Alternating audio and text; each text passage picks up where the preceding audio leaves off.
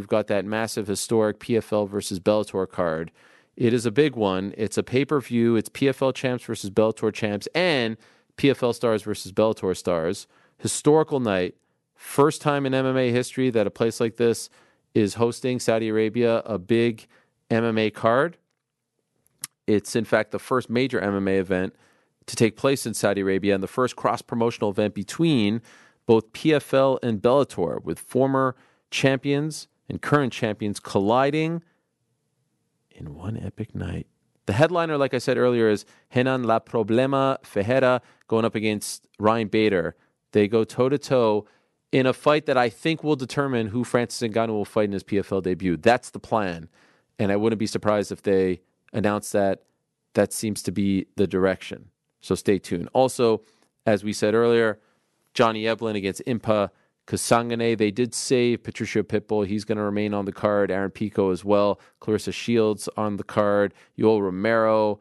Thiago Santos. Whole bunch of big names. It's all going down this Saturday, February 24th, live on ESPN Plus pay-per-view and DAZN. That's ESPN Plus pay-per-view or DAZN. It's the Mixed Martial Arts Hour with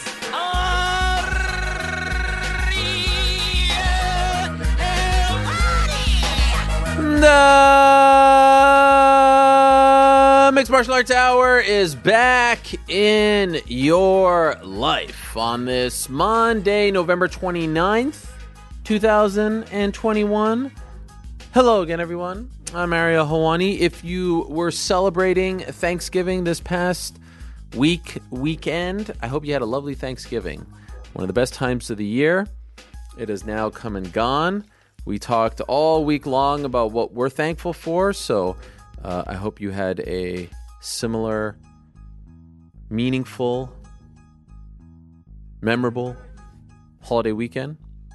And now we look ahead to December, the final Monday in November for the year 2021. What a year it has been, especially for me. Holy smokes. If you would have told me this time last year, the Monday after Thanksgiving, that I'd be sitting in this chair doing this show, I probably wouldn't believe you, but I'm so thankful to be here.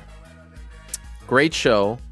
Lots to discuss. Of course, no UFC this past weekend, but there was a lot going on in the world of combat sports. And can I just make a confession right off the bat? Like right off the bat. Small confession. I'm not going to scream. I'm not going to yell. I'm not going to, puff my chest out. But I would just like to say, if you strip away all the extracurricular stuff, I kind of like Triad Combat. I kind of liked it. I enjoyed myself. I'm not going to lie. I was entertained. The fights were a lot more fun than I thought they were going to be. Team MMA wins. Rampage and Shannon Briggs were not bad. Now, I don't know how long this can go on for.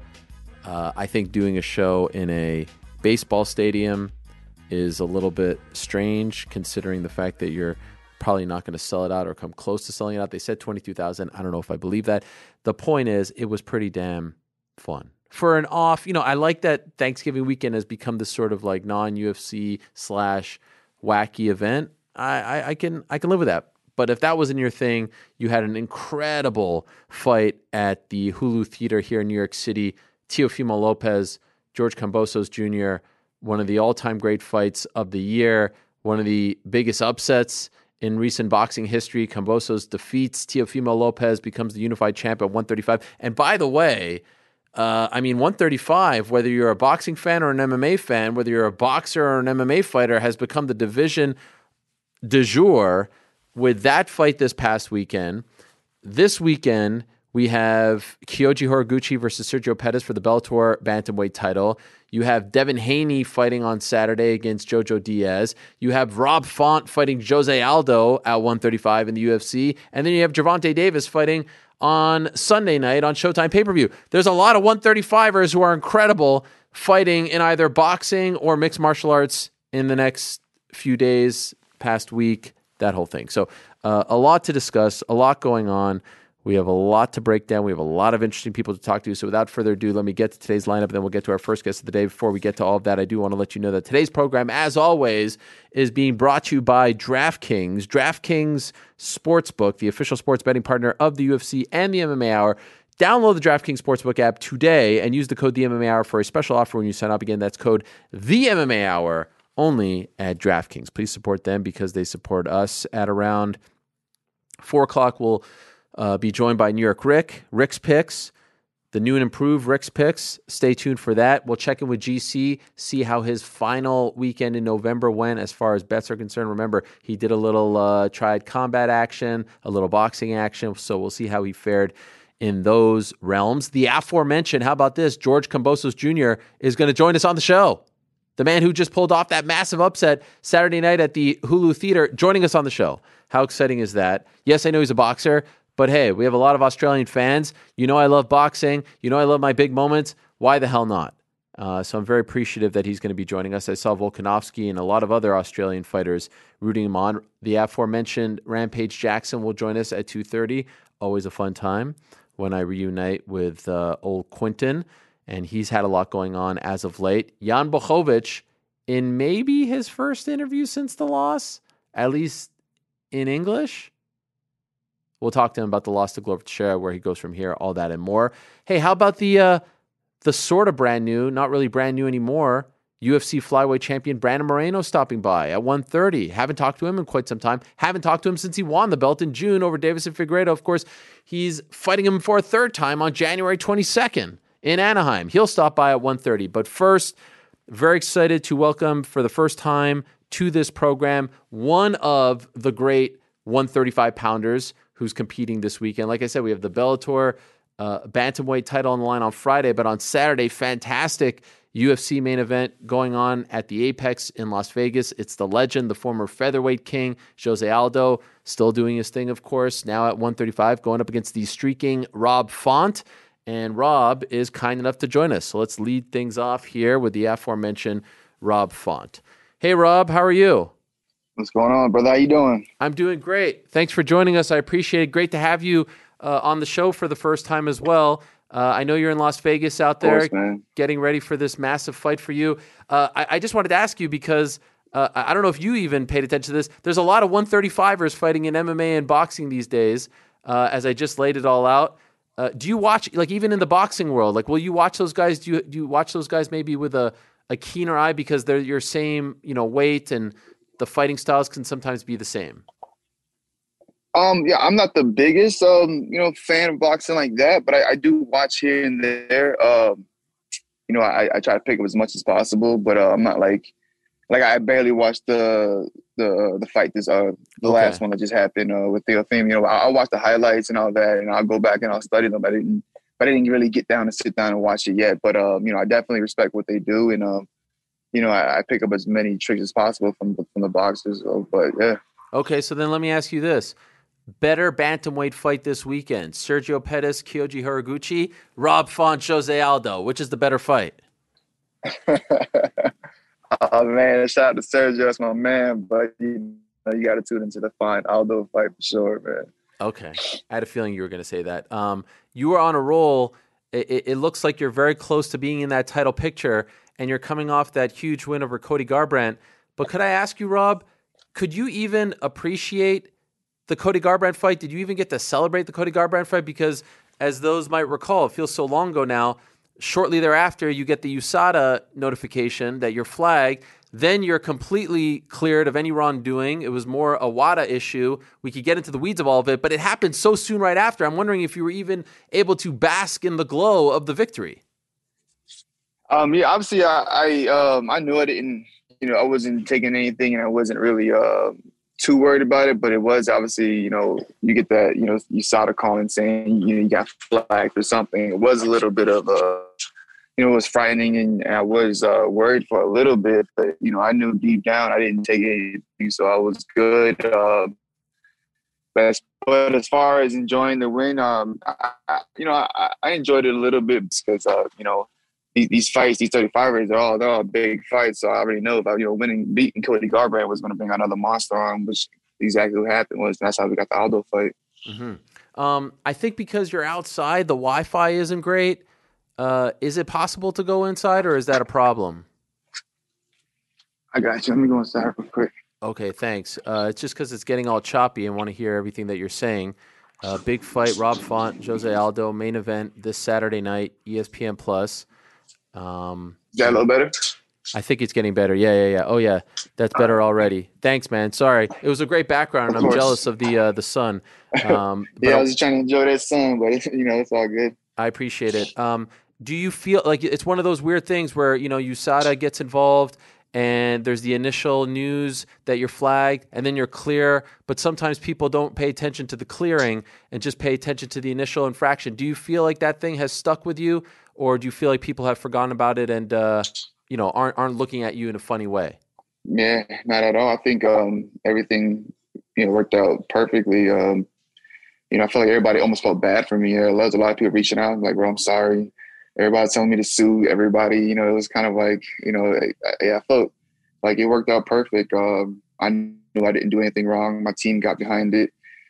Jeff and Donna, they with me the whole time. And, it was simple. It was an easy process. We just had to prove our case. Once we did that, we had to just go through the hearing, and it was a done deal. And, but yeah, I feel like I haven't got any hate or backlash at all from like fans or people, and honestly, I think people, you just kind of forgot about it too. Are you considering suing, or did you consider suing? No, not really. I just was kind of like, all right, cool. Like there was a little mix up, whatever. They changed the ruling. They changed how they even take the test, and I was on to the next one. It was something about like your hair, your shampoo or something, right? It was the lotion. It was the shampoo. It was basically all the cosmetic products. That's crazy. That was taken, yeah. What I was taking had in the hemp lotion that I was taking had chemical in it, and that was it. We popped. But I guess, they just switched on how they tested. So once I found that out, I was cool with it. I was like, perfect. So this is past me and moving on to the next one. Okay. And just last thing on this, I heard your team, they submitted like a 35-page document or something like that. How stressful was the whole process of having to go through everything and then waiting for them to clear you? Like just that whole thing. Yeah, man. It was annoying. It was a solid, probably I would say like 3 weeks of just putting together like receipts, exactly what I ate fight week, the weeks leading up to fight week, going around calling stores, getting exact products, reading the labels. It was tough. We just had to basically prove our case, and that's the first thing Don and Jeff, when they first called and notified us, they're like, listen, we believe you. We know, because we work very closely with them. Like, you have no wrongdoing here, and just this is what we have to do. And then once we found out what we had to do, we all as a team put our head down and just figured out the problem. And shout out to everybody that helped out, because it was tough at first, but once we kind of put the work in, we figured out what chemical it was, and that was it. So you were then cleared of any wrongdoing there. Nevada does the same. And then we think that we're going to get this bantamweight title fight between Aljamain Sterling and Petr Yan, and Aljo pulls out because of the neck. And then people start thinking about TJ, but then we come to realize, he's recovering from surgery. So then they start thinking about you. And my understanding was there was an initial conversation, but you couldn't take the fight, right? Yeah. So with that being said, as we're going through this whole USADA deal, I decided to go to Texas and just kind of hang out, relax. And because I believe I traveled to Texas, and we set up the final hearing in Texas. Me, Calvin, his sister lives out there. So we all went out there as a team. Manager and Coach Tyson was there. And we kind of set up one of the days for the hearing. And then once we got cleared, it was like perfect. We hung out for a couple more days. And the plan was get back home and obviously get back to training and everything. And came back with COVID. Oh. And so I had to be sidelined for two and a half weeks. So 2.5 weeks of sitting around doing nothing. Then we get the call. It was just bad timing. We we did like a mock kind of workout and try to really feel it out. I just wasn't really feeling. It'd have been a sloppy fight, man. Honestly, it'd have been like I just wasn't feeling it, and then so I had to turn it down. And then, but we got fortunate enough. We got blessed with this fight. So, but yeah, I was hurting for a couple of days, but we got over it, and Yeah, man. It was unfortunate. It was a big opportunity that kind of stepped through. How tough was it to say no to that? Your first title shot. Yeah, it was rough. It was rough, man. It was I was trying to figure out everything I possibly could to try to make it happen. And as I was sitting there, I was just like, wait, I'm just trying to figure out how I can get to the fight. I'm not really focusing on winning the fight. And like Yeah. that's one step already. Like we're already behind, and I was just like, you literally are just trying to like pull things out your ass to try to figure out how to even make it to the fight. And that can't be good against a killer like obviously Jan. So it was like just sit back, relax, something will come, and we got the Aldo fight. Do you feel like it was I mean, no one wants to get COVID, no one wants to get sick, no one wants to turn down a fight. But in a way, a bit of a blessing because you take that fight, you're not feeling good, you lose the fight, you go back to the, back of the line. Probably for the best that you didn't take it, right? I think so. I think especially the way this whole division is kind of all messed up, anyways. Mm-hmm. Like obviously that would have guaranteed me a title shot next, winning that belt. But still waiting around for Aljo. You still be waiting around for him. Then you still be waiting around for TJ. Corey's still kind of coming off a loss. So it was kind of like, all right, well, let's sit back, see what else shakes up. Even winning a big win over Aldo, I'm still kind of like in a weird spot. Because there's no clear direction until obviously Aljamain gets healthy. How do you feel about the whole Aljo situation? Did you feel like they should have stripped him before that fight and made Jan versus Sandhagen an official title fight? I don't think so. I think give him a couple more months or whatever, a couple more weeks to kind of like figure out. Like, do you know how long he's technically out for? Or? It seems like maybe till March or so is the best case scenario. So it will be a year since the first fight. Oh, damn. Yeah, it's kind of yeah, it is kind of a while. I mean, eventually, I don't know. It sucks. If I was in that position, I would, I would be like, man, slow down, give me a second, because it's tough, So I do feel for him, but man, it's been a while, and obviously, but he's dealing with some serious injuries, so I get it, Yeah, like obviously the Corey fight was fun. He still, Peter Yan still has the belt. Let him sit back, wait for Aljamain. Like I'm pretty sure you say it's March. That would be the best, case scenario. Yeah. Yeah, no. Say like I don't. Yeah, I think let him keep the belt. Let them fight it out, and then we'll clear all this mess up. I kind of feel like, correct me if you feel otherwise, I feel like you and Aldo are fighting to fight TJ in the number one contender spot. Like we're going to have Jan versus Sterling, hopefully for the belt unification bout. TJ coming off that surgery, but coming off a big win. The winner of this fight on Saturday fights TJ for the number one contender spot. Does that make sense to you? That'd be cool, man. I hope that's the plan.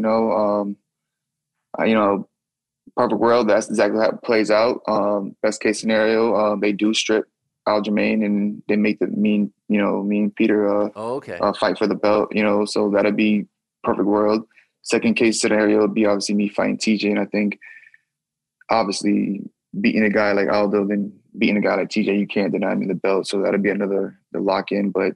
That's the rougher route. That's two legends back to back, so that's the rougher route. But, there's options. Obviously my job is to get there and get through, Aldo first, but there's some options there. I saw a video that the UFC posted recently of you talking about your first knockout in the UFC against George Roop. And you were talking about like, man, I'm fighting George Roop. I watched this guy in WEC, big stage, Vegas, all that stuff. I mean, when you think of WEC, one of the guys that you think of is Jose Aldo. Is it, a little surreal for you that you're fighting this legend? How do you digest it? If you were feeling that way about George Roop all those years ago, how do you feel about fighting Jose Aldo now? Same thing, same thing. Get the same feeling, same pressures. Nothing's changed, it's just finally get to do it on Aldo, same thing again. Like I didn't even start watching MMA through the UFC. It was WEC most. I started watching the WEC and then got into the UFC. I those guys like the Faber, Cruz, Mike Brown, Carlos Doug Ronnie Yaya, all those guys. Those are the guys that kind of first got introduced into MMA was. So then, of course, we all looked up to Aldo and Pettis and Donald Cerrone and all those guys. But Juke Root was one of those in that same kind of category. So I've been here before. I've dealt with this. I know what it feels like. I know what it feels like to go in there and fight a guy like that. Now, obviously, it's not the same caliber as Aldo, but it's similar. So it seems familiar. It feels familiar, and I'm hyped for the challenge. And I feel like this is going to make me just force me to get a lot more creative in there and make him work a lot harder. How do you feel about him in 2021? This version of Aldo, do you feel like he's losing a step? Like, obviously you're going to prepare for the best version of Jose Aldo, right? But when you look at him now, I think he's a little more. Seemed like the Cheeto fight was a little more conservative. Frankie, he let it go a little bit more. I'm sorry, the Munoz fight, he let it go a little bit more. But he looks sharp. He looks dangerous. He's putting together combinations. Yeah, I mean, again, tough fight. It's Aldo. This is a tough fight. I'm not looking past him at all. I'm putting everything into this camp, and this is going to be another tough 5-round fight. The biggest difference for you in this 4-fight winning streak against massive names, right before Cody and Marlon Moraes. So, what's changed for you? What has allowed you to gain this confidence, go on this role? A lot has been said of the New England cartel and how you guys are so tight, and your head coach Tyson Chartier, who's become one of the best head coach in the sport. Calvin Kattar, of course, one of the best guys in his weight class, 145. But for you, like, why does it feel like it's all coming together now? Boring answer is like, I kind of like wasn't. I stopped trying to make everything perfect and wasn't afraid to look bad or make mistakes or not dwell on the mistakes when I did make them in the fight. It was just like really living in the moment and trying to kind of just take it play by play. And I think I really put that together in these last couple of fights, even without doing good or doing bad. It was just having fun out there. And I don't think I was doing that before. And, it was working out. I'm going out there, I'm doing what I want to do, not worrying about what these guys are doing and just having fun and making mistakes as I get to the W's. Before I was trying to make everything perfect. Putting too much pressure on yourself. Yeah, I guess you could say putting too much pressure, trying to make paint a perfect picture instead of just going out there, whatever happens, and having fun as we do it. And I think me doing that, I've gotten a lot more creative. I'm enjoying the fight itself a lot more, and it's not. I guess it's not work. It's more of like, again, it's back to just enjoying and remembering why I even started fighting in the first place, instead of just, all right, let's go out there, we got to do this, and that, and check this off, check that off. And instead of just, going out there, having fun, training, kind of taking that approach when it comes to training. But once we get in there, it's just go out there and have fun and play ball. Correct me if I'm wrong. You started fighting just because you wanted to lose weight, right? Like you didn't want to, you started training just because you wanted to lose weight. You didn't have aspirations to be a fighter. Yeah, it was kind of like I was delivering pizzas, and I delivered to a house that was they were doing jiu-jitsu in the garage, and I kind of like, they broke it down. It was very interesting. I knew it wasn't wrestling, but I also knew it wasn't like boxing. I was like, what's going on? They're like, oh, it's jiu-jitsu. They broke it down. I checked out a gym in the area, and first, kind of like, again, I was out delivering pizzas. I was kind of heavy at the time. I was kind of like, all right, well, let's check it out. I would always kind of like shadow box and kind of like do a lot of like me and my friends would always kind of slap box and play around with the boxing gloves, but nothing serious. So I always kind of have like some type of coordination and some type of movement. But then once I got in there, it was over. I started taking the kickboxing classes and the jiu-jitsu class, and I just got addicted. Within like probably 6 months, I was taking a kickboxing smoker. Wow. I lost that, but it was kind of like I just went out there and just did it. I was like, it took 6 months of training. I went out there and did it. We lost that. At the time, this was in Tampa, Florida, and then I moved to Boston, Mass, around 2009, 9 and started training at Sit Your Thong. And from there, it was the same thing, just kept training, and then took my first amateur fight, lost that one, figured out what we had to do to fix the holes, and then just went on a tear. Before you know it, we kind of took over the local New England scene, and then we made our debut versus Roop in 2014. If you're not delivering pizza to that house where the guys are doing jiu-jitsu in the garage, and you don't get exposed to that, and it never comes your way, what do you think you're doing now in your life? I don't know, man. Hopefully not fat. Like hopefully, I don't know, man. Like it'd been. How big were you? Rough. It was rough at that moment too. I wasn't too big. It was like I was like chubby. Okay. I was like probably like 185, like just chubby. Like yeah. It wasn't like fat, but it was like or huge like that. But I was just a chubby guy, kind of like wanting to just kind of slim up and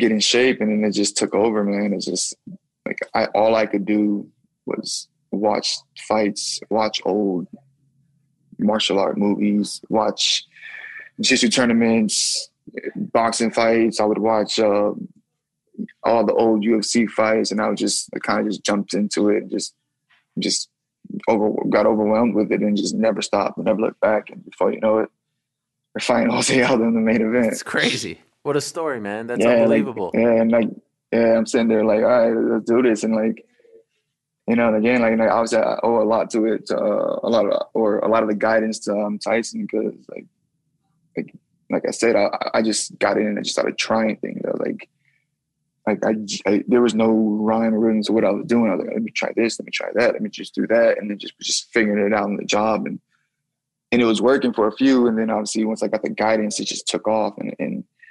I got the structure, and I understand, got to really understand what teamwork was, and kind of really got behind the mental side of the game, the nutrition side, the conditioning side, and then just putting together obviously techniques from blending obviously to MMA jiu-jitsu to wrestling, striking, and just trying to blend it and I'm still kind of on the job learning and figuring it out, and I got a solid team behind me, and we're in a good spot. I'm just happy I delivered that damn pizza. Yeah, I bet. By the way, the not putting pressure on yourself part, who opened your eyes to that? Was it Tyson? Was it someone else? Like to just kind of let it go and have fun? Yeah, I think it was after that Sansa fight.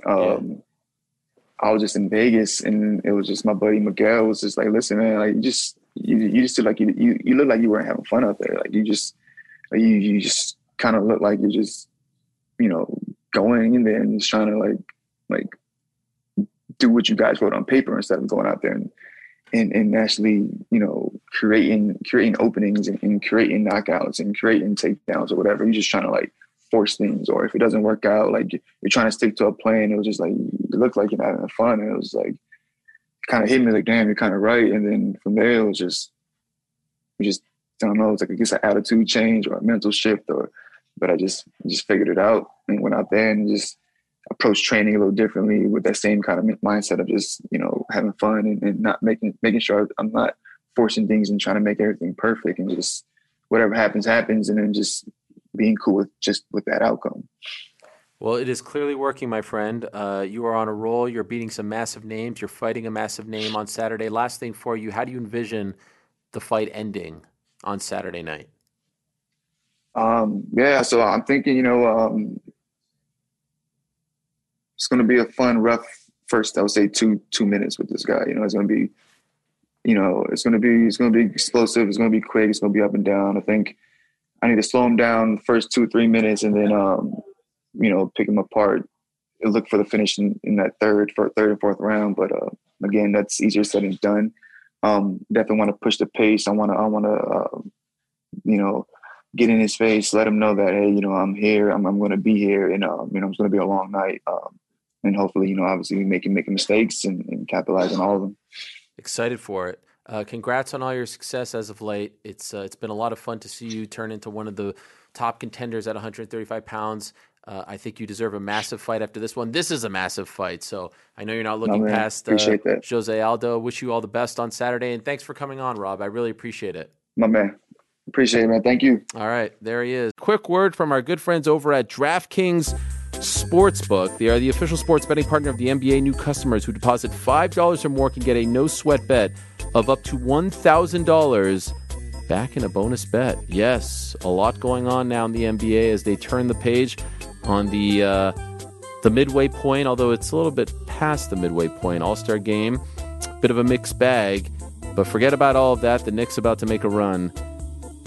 With Julius coming back, with OG coming back. I wonder what I think they're like a plus 400 or 500. What is this song, Frank? This sounds like elevator music? Yeah. Yeah, that's what it is. Anyway, you can download the DraftKings Sportsbook app now and use the code TheMMAHour. New customers can get a no-sweat bet of up to $1,000 if your first bet loses. Only on DraftKings Sportsbook with the code TheMMAHour. The crown is yours. Gambling problem, call 1-800-GAMBLER. Or if you're in New York, call 877-8-HOPE-NY or text HOPE-NY. That's 467-369. 21 plus age varies by jurisdiction. Void in Ontario. No sweat bet. One no sweat bet, per new customer. Issued as one bonus bet based on amount of initial losing bet. Bonus bets expire 168 hours after issuance. See DKNG.com/promos for deposit. Wagering and eligibility restrictions, terms, and responsible gaming resources. This sounds like the music that on my phone, my kids play these games on my phone that they download off the App Store.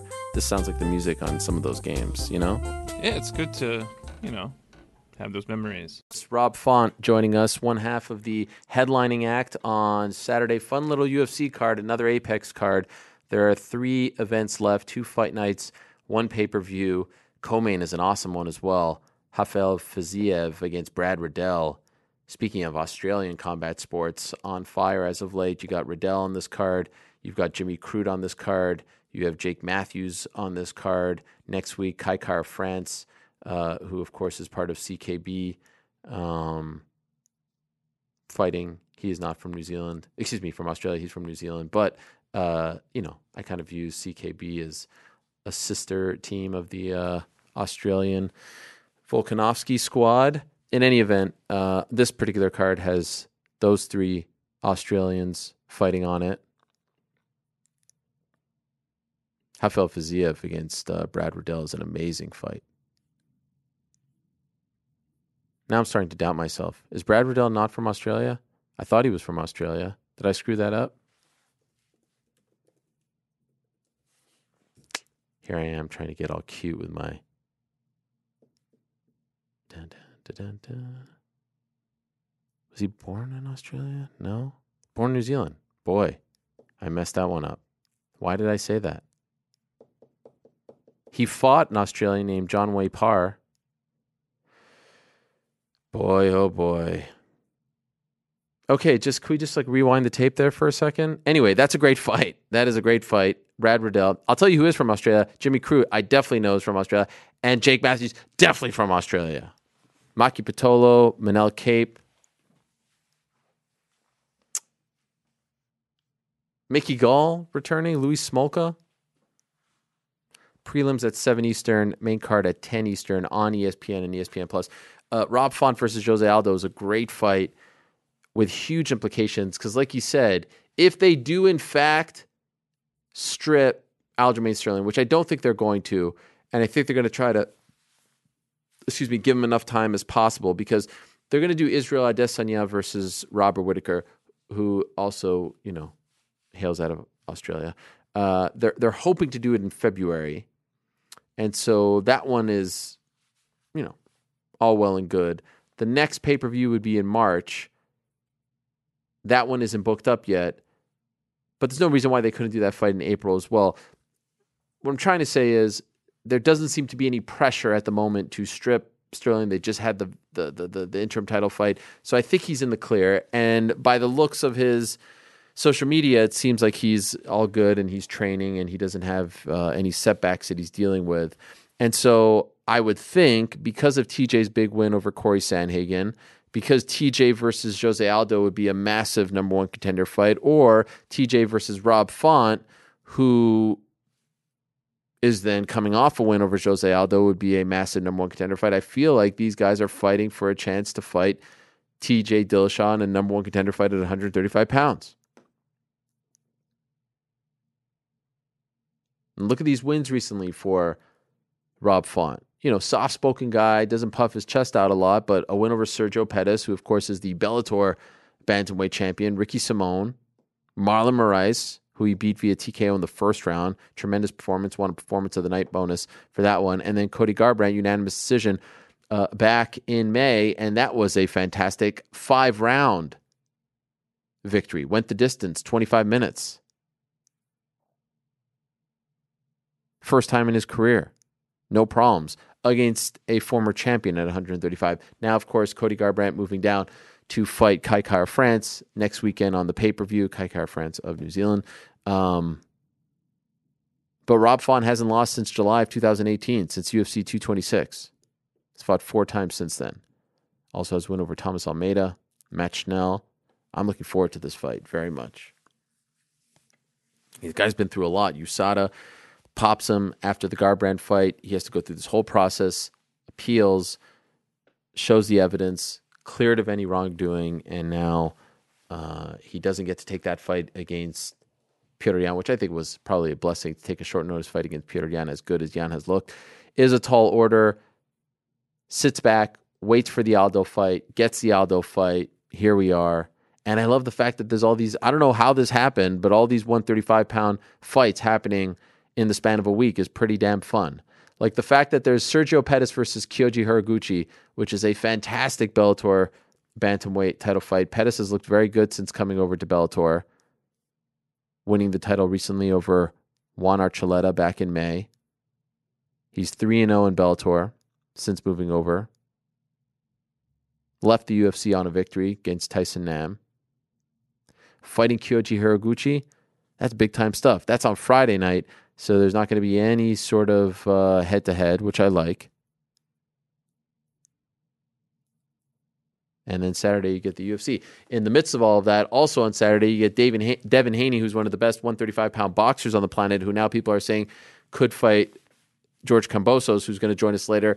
The man who just defeated Teofimo Lopez. He was like a plus 950 underdog going into that fight. So that's fun. And then you get Tank Davis on Sunday night, another 135-pounder in the world of boxing. One of the biggest stars over there. So I don't know how this happened, but it's fun. I like it. I ran through it quickly, but in case you missed it, Triad Combat, they had this team MMA versus team boxing gimmick. In the end, team MMA won 14-11. Rampage and Shannon Briggs were going back and forth all night. And it was kind of fun. There was a lot of... I could do without the music, if I'm being honest. I could do without it. I'm not the biggest Metallica fan, but even if it's any kind of musical act, I just want to watch the fights. I prefer, if you want to start the show off with a musical act, great. And then you do all the fights, and then you do music at the end. Okay, I can live with that.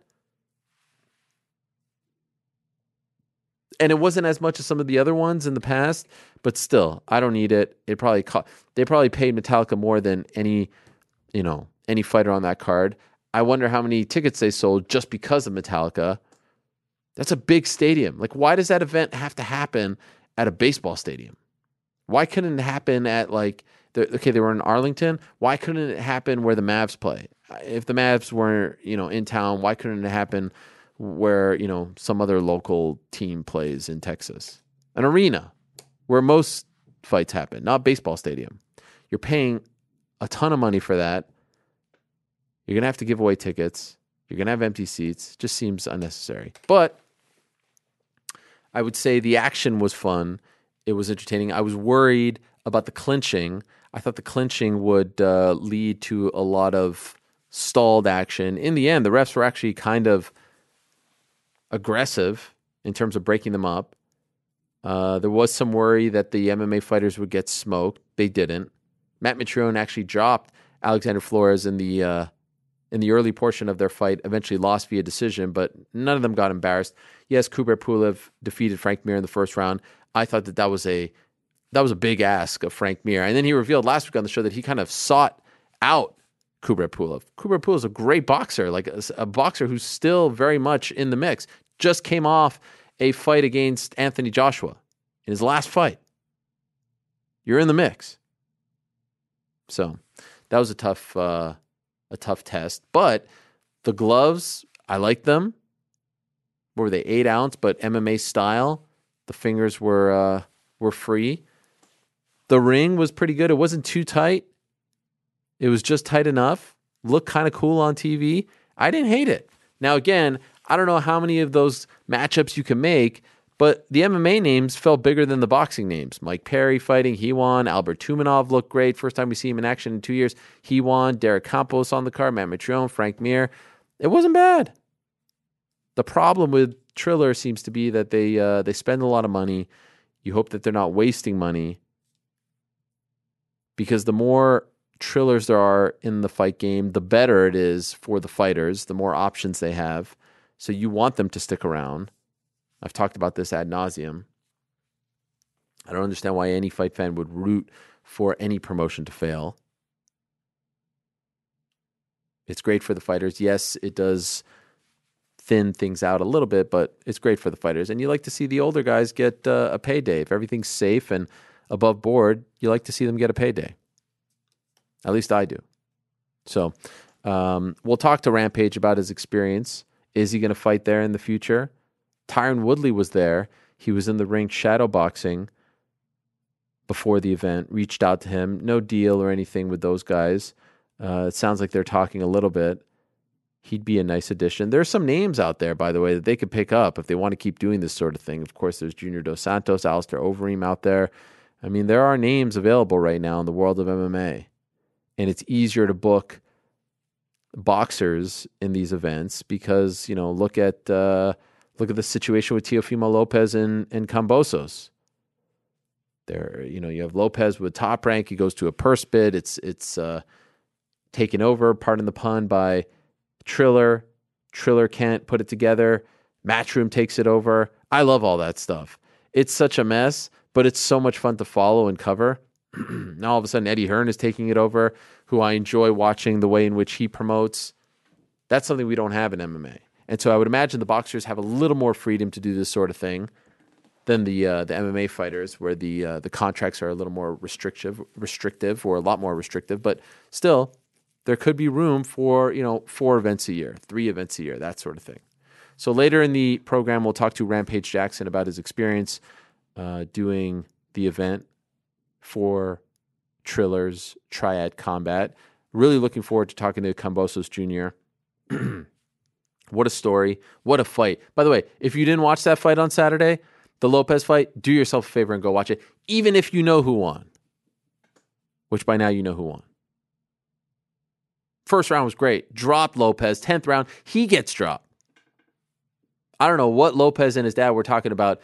They've turned into a little insufferable, to a degree. I mean, how could you claim 10-2? They were claiming 10-2.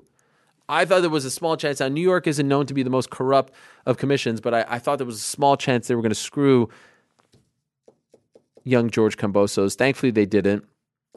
Now he holds all the cards, and he gets to go back to Australia. That's wonderful.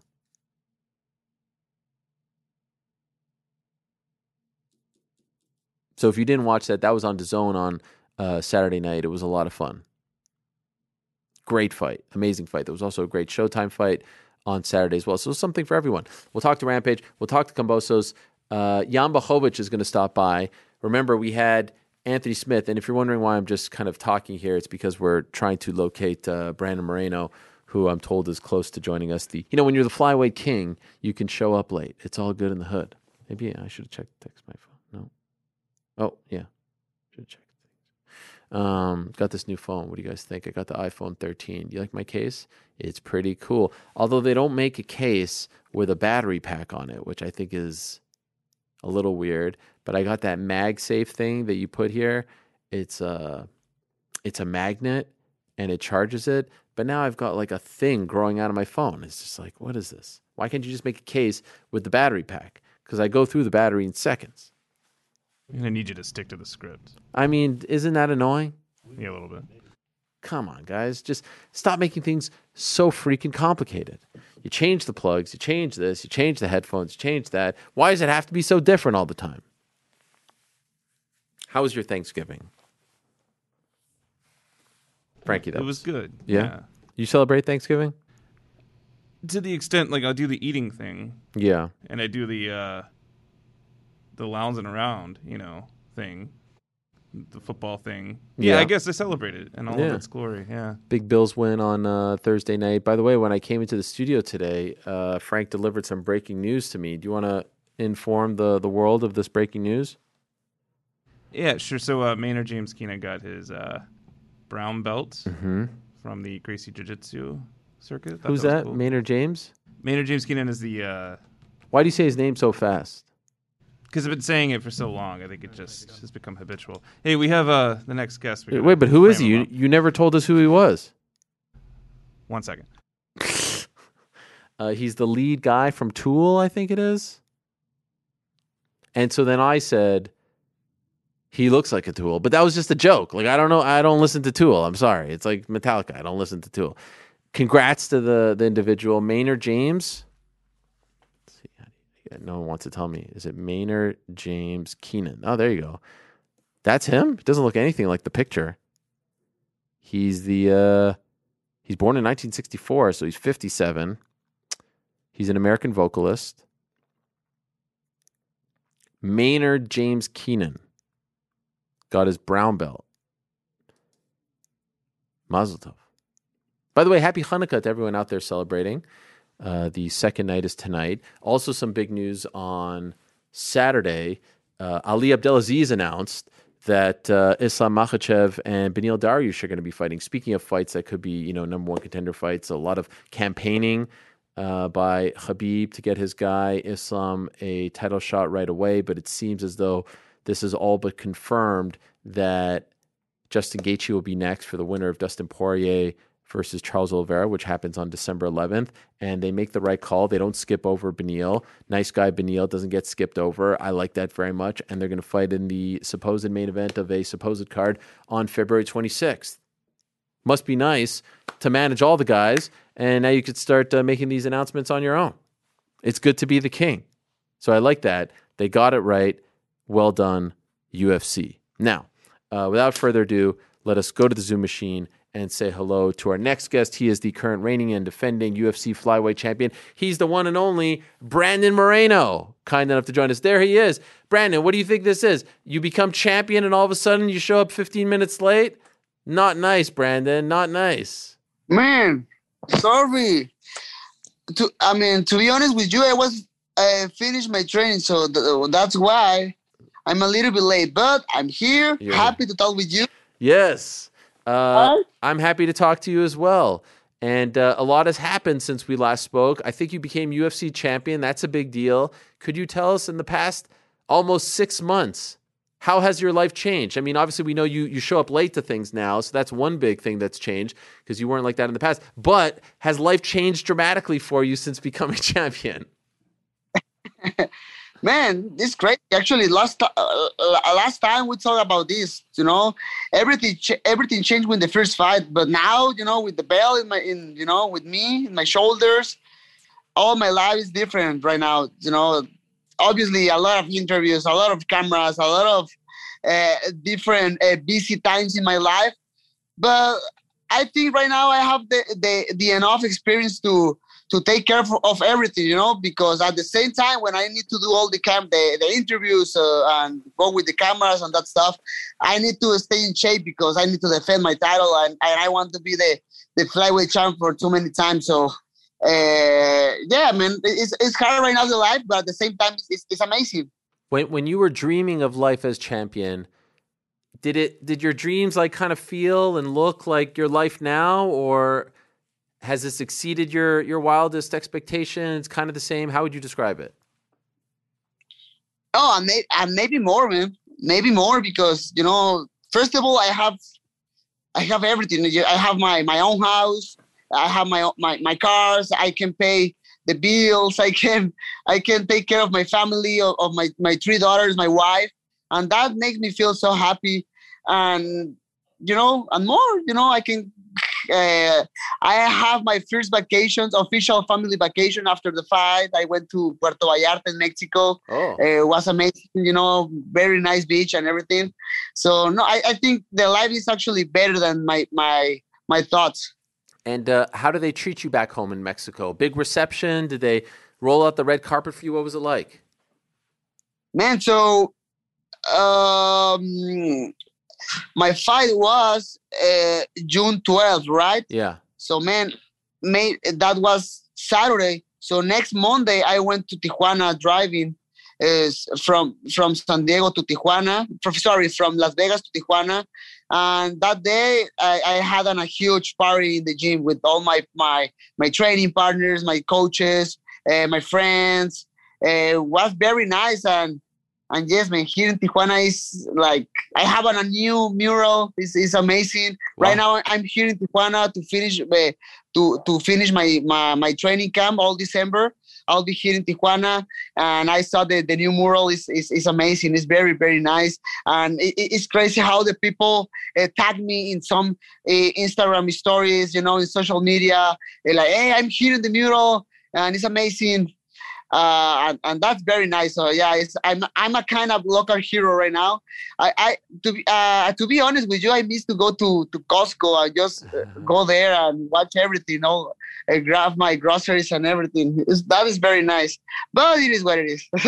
That's a good life. I mean, I saw you have over 1 million Instagram followers now. Everyone loves you. I even see you out there hobnobbing with Canelo Alvarez and Andy Ruiz. That must have been pretty cool. Was that your first time meeting Canelo? Yes, it was my first time, and I just want to say that guy is amazing. He's a really good guy because a lot of people think he's a little bit like I don't know how you say in English, but no, like a bad guy, like not a good people, like bad intention. I don't know, but the guy is serious. Definitely, is a little bit serious, but he's very honest, and he has a really good vibe. With him and around him, the people around him is like very professional with really good vibes. Yes, Andy Ruiz, Oscar Valdez, amazing people. And I talk a little bit with him, with Canelo. He gave me some advices about about the success, about the glory, what happened when you have all this success, what happened with the people around you, and you need to be focused in the goal, and you need to be focused in your career, even with all the luxury around you. But man, now I know why the guy is the best in the world right now in boxing. Who set that up for you? Like, how did you end up there with him? The UFC get the information to talk with him, and nice. We went there to San Diego. He has a really nice gym there, and we talked with him there. That's amazing. I love that. It was great to see you out there with him. You had a big smile on your face. It was very nice to see. Thank you. I also see you're still with the Lego. You're still loving the Lego. You did recently the Friends Lego, right? I mean, you fuck. You know what? I mean, the room is bigger than the other one. But man, I'm starting to put a lot of Legos there, a lot of Lego sets. I'm starting to be full. I don't know, right now, my house, I'm so happy with my new house in Las Vegas, but I don't know, man, maybe 1 or 2 years, I will need a new one. Just for the Lego, a separate house. Or maybe another house just for my collection. You never know. Wait, so do you live now in Las Vegas? Yes, right now I live in Las Vegas. I'm trying to come too much to Tijuana to keep my training with my team in Entram here in Tijuana in the city. But at the same time, it's a little bit hard because my older daughter is going to the school there in Vegas, so she needs to go to the school, and now it's harder to come here and keep my training here. But I'm trying to keep a balance between my life in Vegas and my life here. Right now, I'll be in Tijuana all December. All December, I'll be here, to put a hard training camp in my gym in Entram. What are you working on now in terms of your Lego?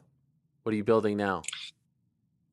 I actually already finished a huge Lego set from Spider-Man, the Daily Bugle. Oh, yeah. Man, it's huge. Try to find it in internet. It's huge, like 4,000 pieces. I don't remember, to be honest, but it's amazing. A lot of minifigures, and it's very nice. And I already finished it. It's in my house, but I forget to take a picture of them. Sorry. And are they hooking you up with anything? Like now you talk about it so much. I saw the picture of you with the bags and stuff. Like, is anyone taking you on a shopping spree? No, man. I'm sad for that. Nothing? No sponsorship? Nothing? My manager talked with them, but they say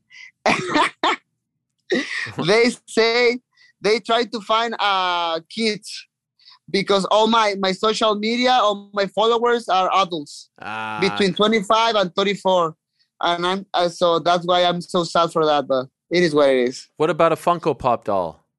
Oh yes, actually Funko. Yes, they sent me a huge package of Funko Pops. Yeah, they Funko Pop. Amazing. Nice. Thank you so much. I love you. But what about a Brandon Moreno Funko Pop?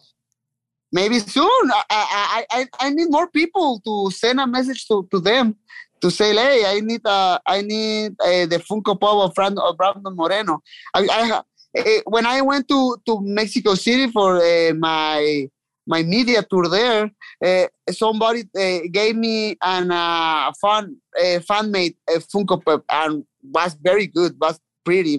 Was very real. Wow. Well, they have a deal with the UFC. Like, I have a Daniel Cormier one somewhere. Like, I've seen them in the store, so it'd be easy to make. Yes, I mean, they have a Daniel Cormier, John Jones, Conor McGregor, Chris Weidman, Jose Aldo, Ronda Rousey, BJ Penn.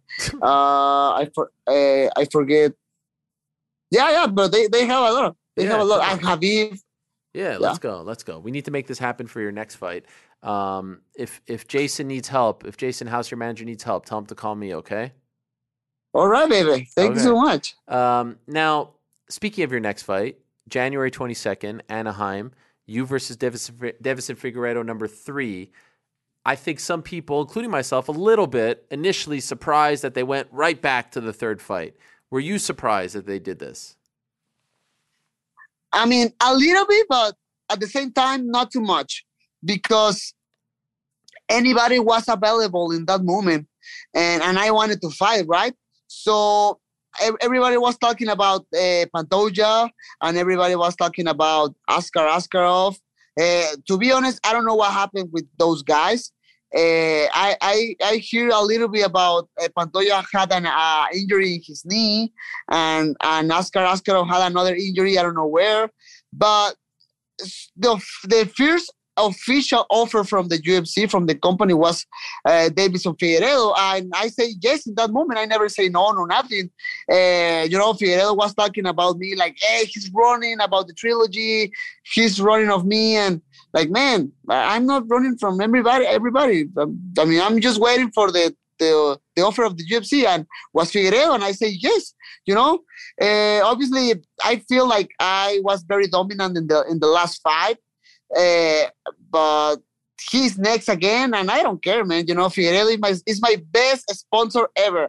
I never had a better sponsor than Figueiredo. He's paying my house, he's paying my car, so we can do it again. But it's been a year now of thinking of this guy, right? Dating back to last November, you take the fight, then you fight him in December, then you fight him in June. Yeah. Are you tired of thinking about him? About Figueiredo? Yes, man. I'm tired to talk to think about him, because all these fake people around him, it's too much to me, man. Because I'm trying to be very, very real in my normal day. I'm trying to be very real with my people in social media. I'm trying to be very clear in my regular life. But this guy is like, sometimes I think like this guy don't believe in his words. When he talks, he's like, everything is the talk about lies and the fake people around him. It is what it is. I'm tired about that. But a fight is a fight, and I'm ready to fight against him again. And I'm taking my training camp very, very serious. I'm training very hard. When you're talking about the people around them, are you referring to Walid Ismail? Sorry? When you talk about the people around him, the fake people around him, are you referring to Valid, his manager, who's always with him in the interviews?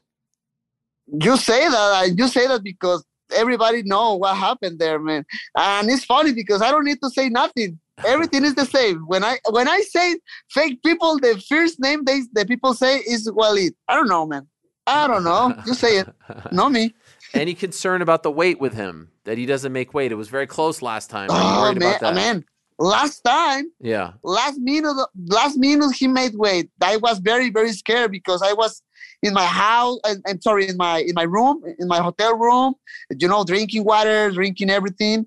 And I was watching the social media, and I was scared to lose the fight before the fight. So yeah, always the weight with him is a concern, but I need to make my own job. I need to make my weight and, just wait for him. Because of your history with Pantoja, were you maybe secretly hoping that it would be him so that you can fight him again?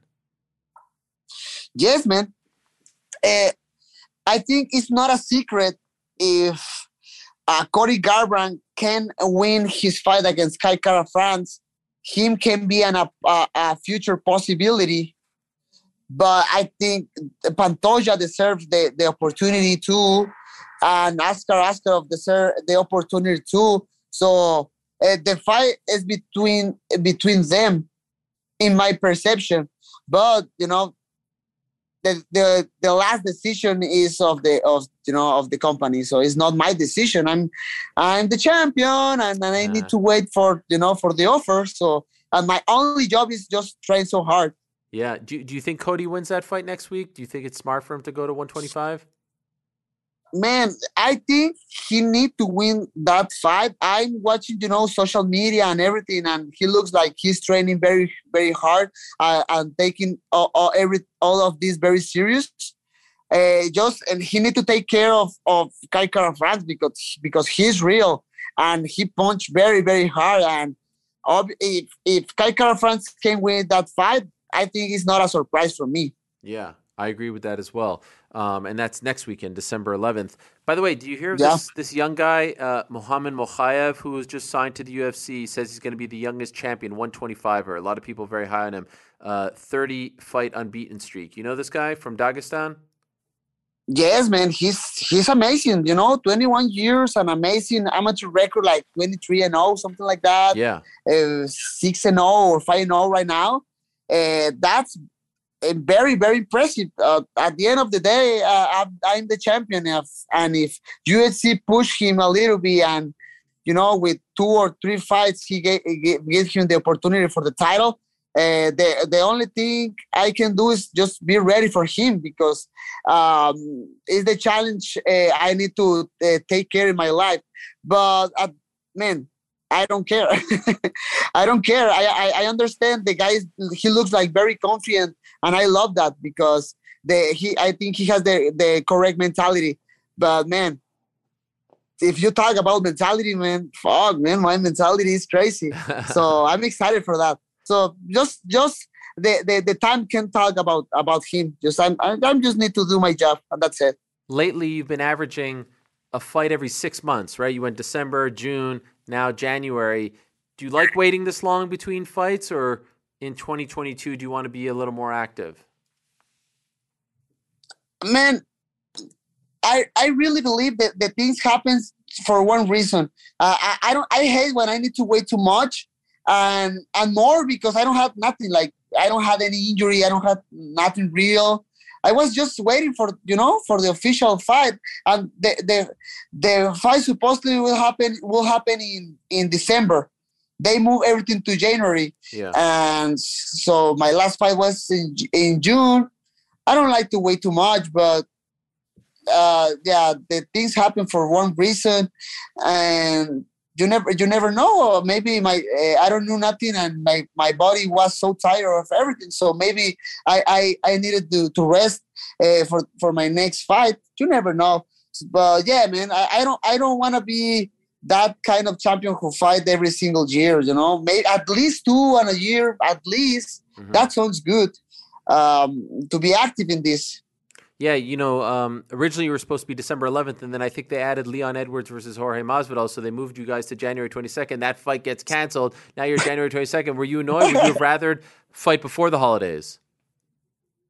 Yes, man. Was like, oh my goodness. Okay, I prefer to fight in December, and it's amazing because 2 years ago I fought in December, in December 4 and December 11, I think so too. In last year, I don't remember, but yes, 2 weeks before Christmas is the perfect day to fight.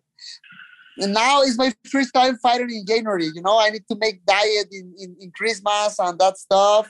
That sounds like horrible, but I'm ready. I'm ready for the challenge. I don't know if Figueiredo is ready for that challenge, but I'm ready. I'm ready to do it. And that's it, man. I don't care. And now I'm fighting in Anaheim. You just need to cross the border, drive 2 hours, and you are in Anaheim. Tijuana to Anaheim, just 2 hours. So, and now the border is open. Last year, like 1.5 years, the border was closed for the pandemic.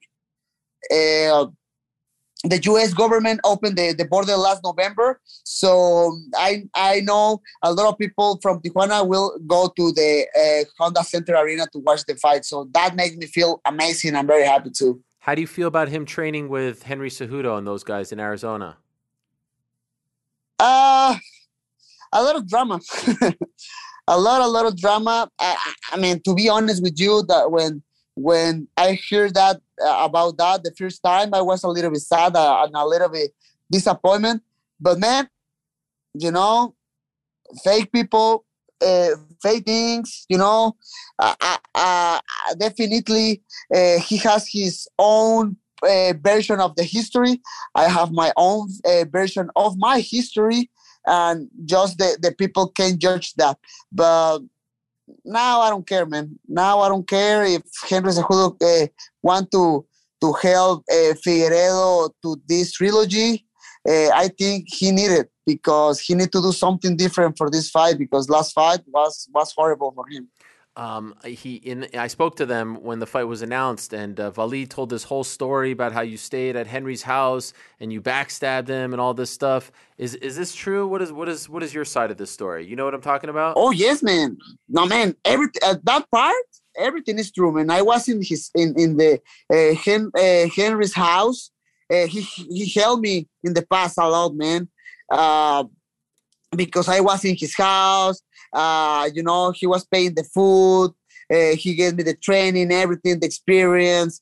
He helped me actually with my wife, with my first daughter. He helped me to bring them to Arizona to stay with them like 1 week.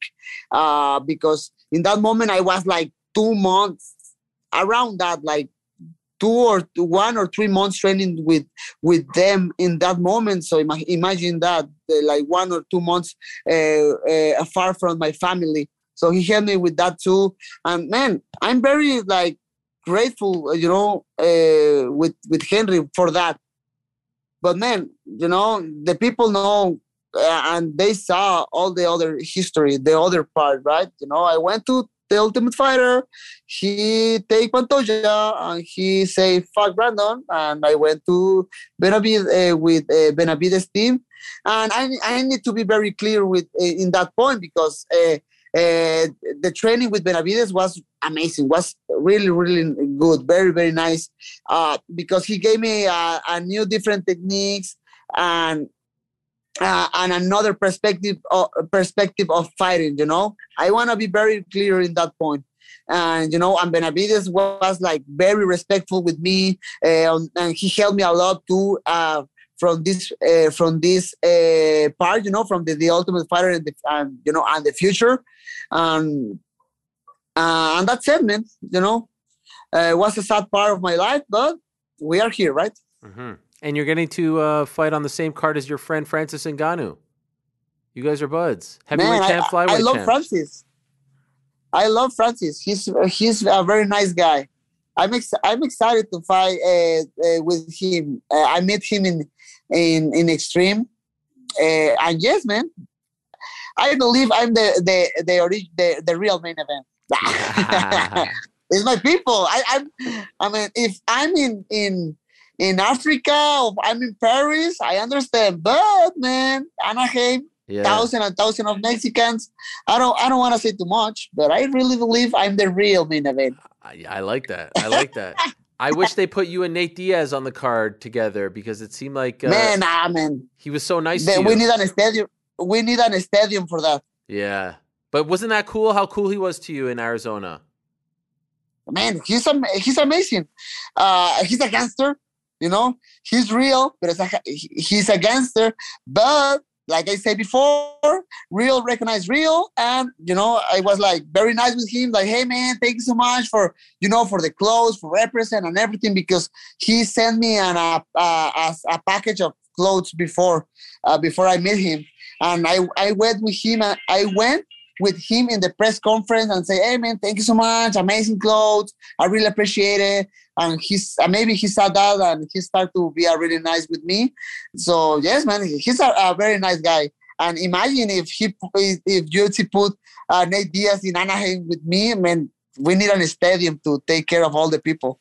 By the way, last thing before I let you go, most importantly, Brandon, I've seen you haven't tweeted since 2017 or something like that. Why are you anti-Twitter? I hate Twitter. A lot of haters there. Okay. Man. Instagram better? Man. Instagram is nice, you know. Twitter, yeah. a lot of hate there. Yeah. The people just put posts there to throw all his pain and suffering and hate. I don't like Twitter. Okay. Well, we like you, Brandon. Congrats on the win. First time I talked to you since the win, so congratulations on the win. But good luck in the trilogy in January. Can't wait for it. You versus Figueiredo, number 3. Number tres. Número tres. Yeah, how did I mess that up? I can't wait for it, and I hope that you get that deal with the Funko Pop, with Lego, and all the good things in the world come to you, my friend. Thank you so much, bro. Thank you so much for the good vibes, and maybe we can talk in the future after the fight. You know, with the belt in my shoulder again. Yes. I've been trying to book you on the show since I came back in August, but your team said you're very, very busy. You have to come on this time and don't bother anymore. You're the champion. Man, sorry, man. But no, I got it. Fucking life right now is very busy. I get it. I need to spend time, you know. I need to spend time, you know, with the media. I need to spend time with the training. I need to, the most important thing, I need to spend time with the family. So, amen. Yeah, right now the time is very limited, but we are here. We talk very nice. It was very nice. Thank you. Muchas gracias. All the best to you. Happy holidays, my friend. Happy holidays, brother. Have a nice day. You too. There he is, Brandon Moreno. You've got that massive, historic PFL versus Bellator card. It is a big one. It's a pay-per-view. It's PFL champs versus Bellator champs and PFL stars versus Bellator stars. Historical night. First time in MMA history that a place like this is hosting, Saudi Arabia, a big MMA card. It's, in fact, the first major MMA event to take place in Saudi Arabia and the first cross-promotional event between both PFL and Bellator, with former champions and current champions colliding in one epic night. The headliner, like I said earlier, is Renan La Problema Ferreira going up against Ryan Bader. They go toe-to-toe in a fight that I think will determine who Francis Ngannou will fight in his PFL debut. That's the plan. And I wouldn't be surprised if they announce that. That seems to be the direction. So stay tuned. Also, as we said earlier, Johnny Eblen against Impa Kasangane. They did save Patricio Pitbull. He's going to remain on the card. Aaron Pico as well. Clarissa Shields on the card. Yoel Romero. Thiago Santos. Whole bunch of big names. It's all going down this Saturday, February 24th, live on ESPN Plus pay-per-view and DAZN. That's ESPN Plus pay-per-view or DAZN. I know the assassin baby himself, who returns to action on January 22nd, Anaheim, California. Big-time fight against Davison Figueiredo. Remember when Davison and Walid Ismail were on the show around a month or so ago, maybe a little over a month and a half? Walid talked about how he stabbed Henry Cejudo in the back because he went and trained with Joseph Benavidez. Now he gave his side of the story. A lot of drama. As I said after they booked the fight, it's the biggest fight that they can make for the 125-pound title. Obviously, Pantoja was out there. Askarov was out there. Now you got Cody Garbrandt and Kai Kara-France fighting in a little over a week out there as well. Business picking up at 125, but I think given their history, given the draw, given the win back in June, given the rivalry, it's a great compliment to the heavyweight title fight happening on January 22nd. You have Francis Ngannou versus Cyril Gane, the two biggest guys fighting at the top, and then the two smallest guys fighting in the co-main event. Now, the light heavyweight title was on the line back in late October, pretty much a month ago in Abu Dhabi. Glover Teixeira, as you know, won the title that night, that afternoon here in America. Wanted to talk to Jan Blachowicz about the fight, about where he goes from here. He's kind enough to join us via the Magic of Zoom, so let us not waste any time and say hello to the pride of Poland, Jan Blachowicz. Jan, thank you so much for the time. Appreciate it. Sorry we're a little late. You could blame that on Brandon Moreno. He was very late, so he pushed us back, so I apologize to you.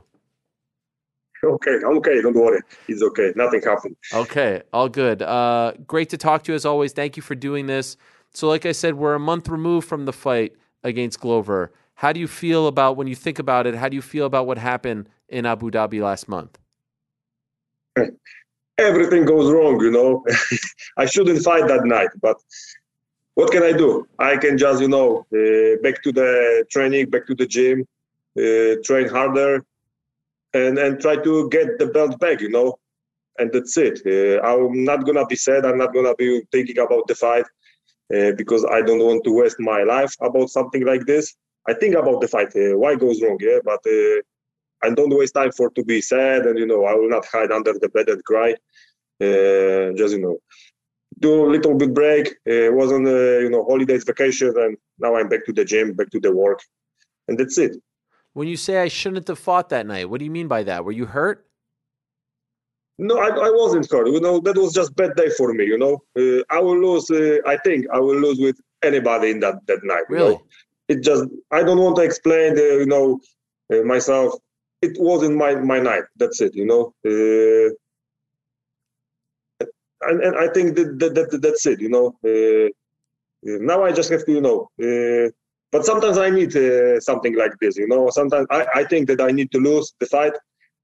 I need to do one step back to do two forward, Mm-hmm. When you look forward to my career, always be like this, So I believe this time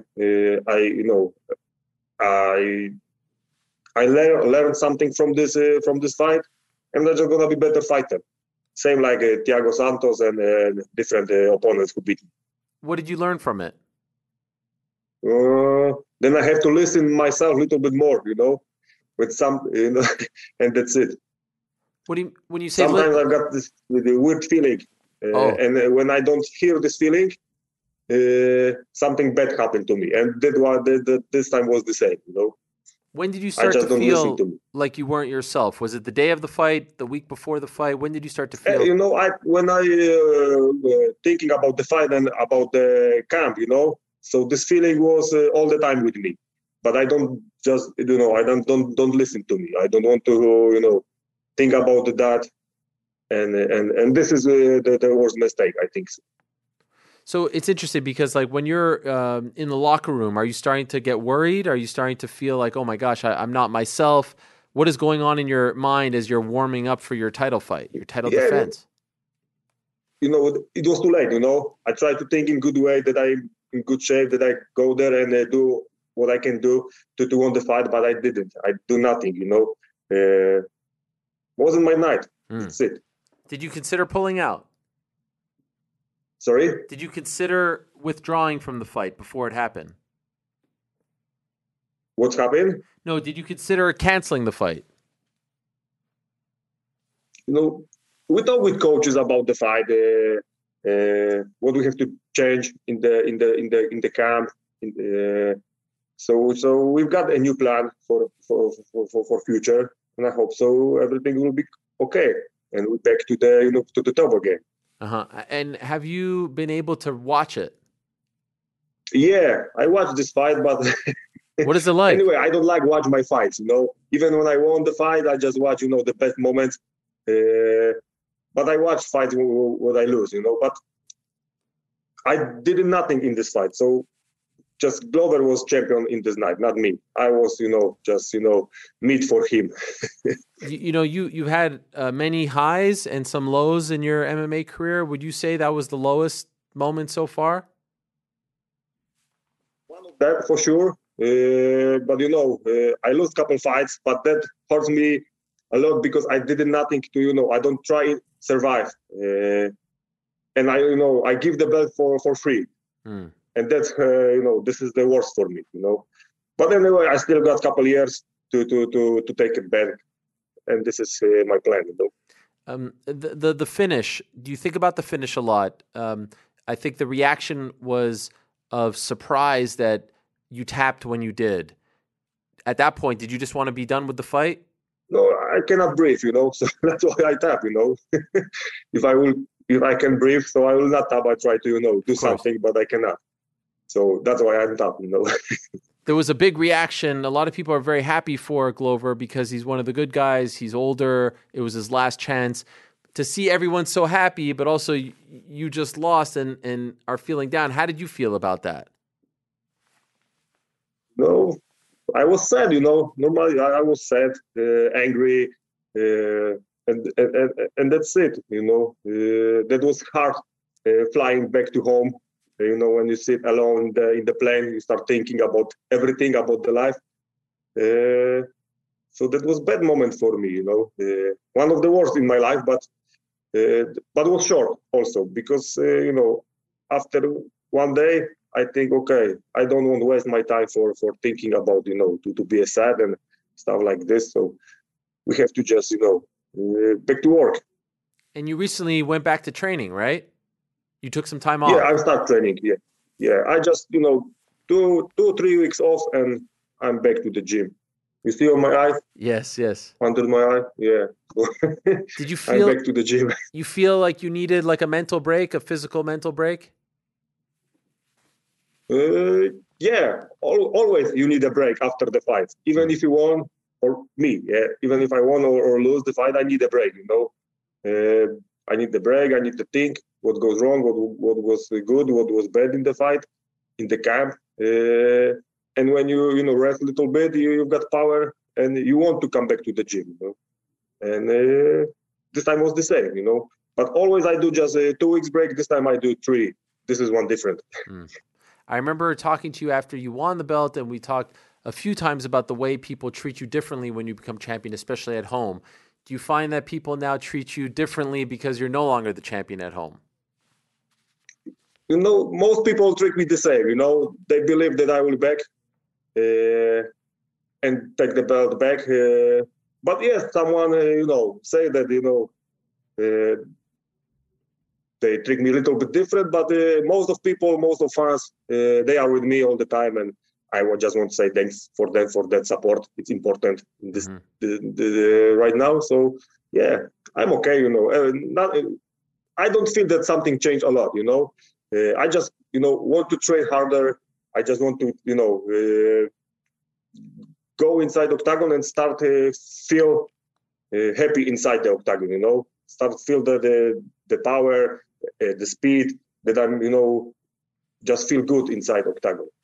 Is there anything you're going to do in your next training camp differently so that you can feel that way in the fight? What will you do different? We have meeting today with, all coaches, with, not every fighters, but maybe the best fighters in the gym, with the owners. We've got meeting because, something goes wrong, not only with me, but, something goes wrong with in the gym, So we have to do some changes, and we're gonna start in next week. Monday we're gonna start, completely different. We start to train in maybe not completely different way, but we're gonna start something new. Interesting. Like what? Because we do something for 2 or 3 years. 3 years we train in the same way, and it was good, but. Now something's happened, it doesn't work again for us. So we have to do something change. If we don't do anything, we're not, we're not going to be the best gym in Poland, more. But we went back on this, level that, we was 2 times the best gym in Poland.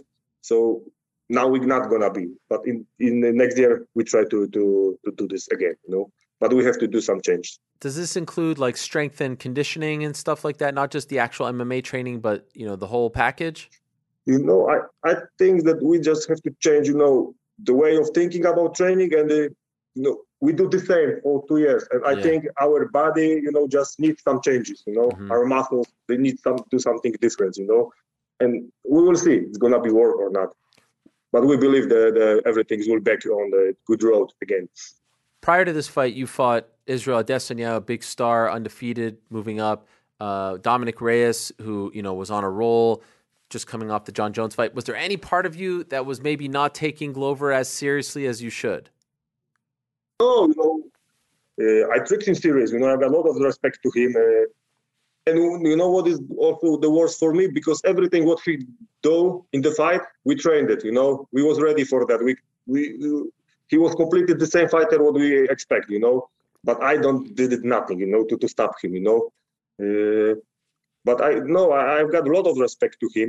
I know that he's gonna be the best shape ever because the second title fight chance. So I know that he's gonna be really good, and he was he was much better than me in this night. When do you want to return?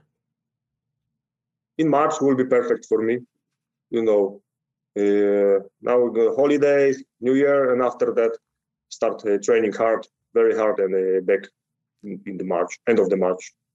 Right after your fight, I had Anthony Smith on the show, and he said that the UFC talked to him about fighting you. But then I heard from Alexander Rakic that he said UFC talked to him about fighting you. Are you fighting either one of those guys? I cannot tell you. Okay. Do you have your next fight? I cannot tell you, but I will not fight against Anthony Smith. No. How come? No. How come not Anthony Smith? Why not? Yeah, why not? I don't know. Okay. I don't choose opponents. Okay. Oh, you're just saying it's not Anthony Smith. With opponents. Okay, I thought maybe you didn't want to fight Anthony Smith. You're just saying he's not. UFC never, asked me about Anthony Smith. Okay. Did they ask you about Alexander Rakic? Maybe. In a dream world, do you like that fight for you as a return fight? Yeah, it's good fight. It's good, strong, young fighters. So, all fighters in the UFC, top 10, top 5 is, they are amazing fighters, and pleasure for me to fight against all of them. Battle. But for me, So Rakic is good for the next fight, but we will see. Do you have a preference? If it was up to you to fight anyone, who would you pick? Rematch against Glover. Yeah. Rematch, but I don't deserve that. I have to prove that that I can fight against him again. Who do you think wins, Glover or Jiří Procházka? I don't know. Is Glover gonna be in the same shape like me? Maybe him. I will keep fingers for him because I would like to take belt from his hands. Yeah. And I hope so. He still will be. He's not gonna be on the retire when I get the second chance for the title. Although if he retires and vacates the title, maybe there's a quicker path to getting back in there. But I would like to take a belt from him, Speaking of vacating, right? Everyone who gonna have the belt, I will take it. After the fight, I don't know if you saw. You were probably busy, but John Jones was taking some shots at you afterwards on Twitter. Did you see this, and how did you feel about it? Sorry, but when you lose the fight, you don't check the internet for a couple of days, so I don't know what he say. No one showed it to you. Nobody showed it to me, but okay, I will. If he canceled that or not. So no, I think it's still. I think it's still up. He wrote. Do you want me to tell you, or do you not want to know? Yeah, I will check it later. All right. And answer to him. Oh, okay. Yeah, it's still up. I checked last night, and it's still up from October 30th.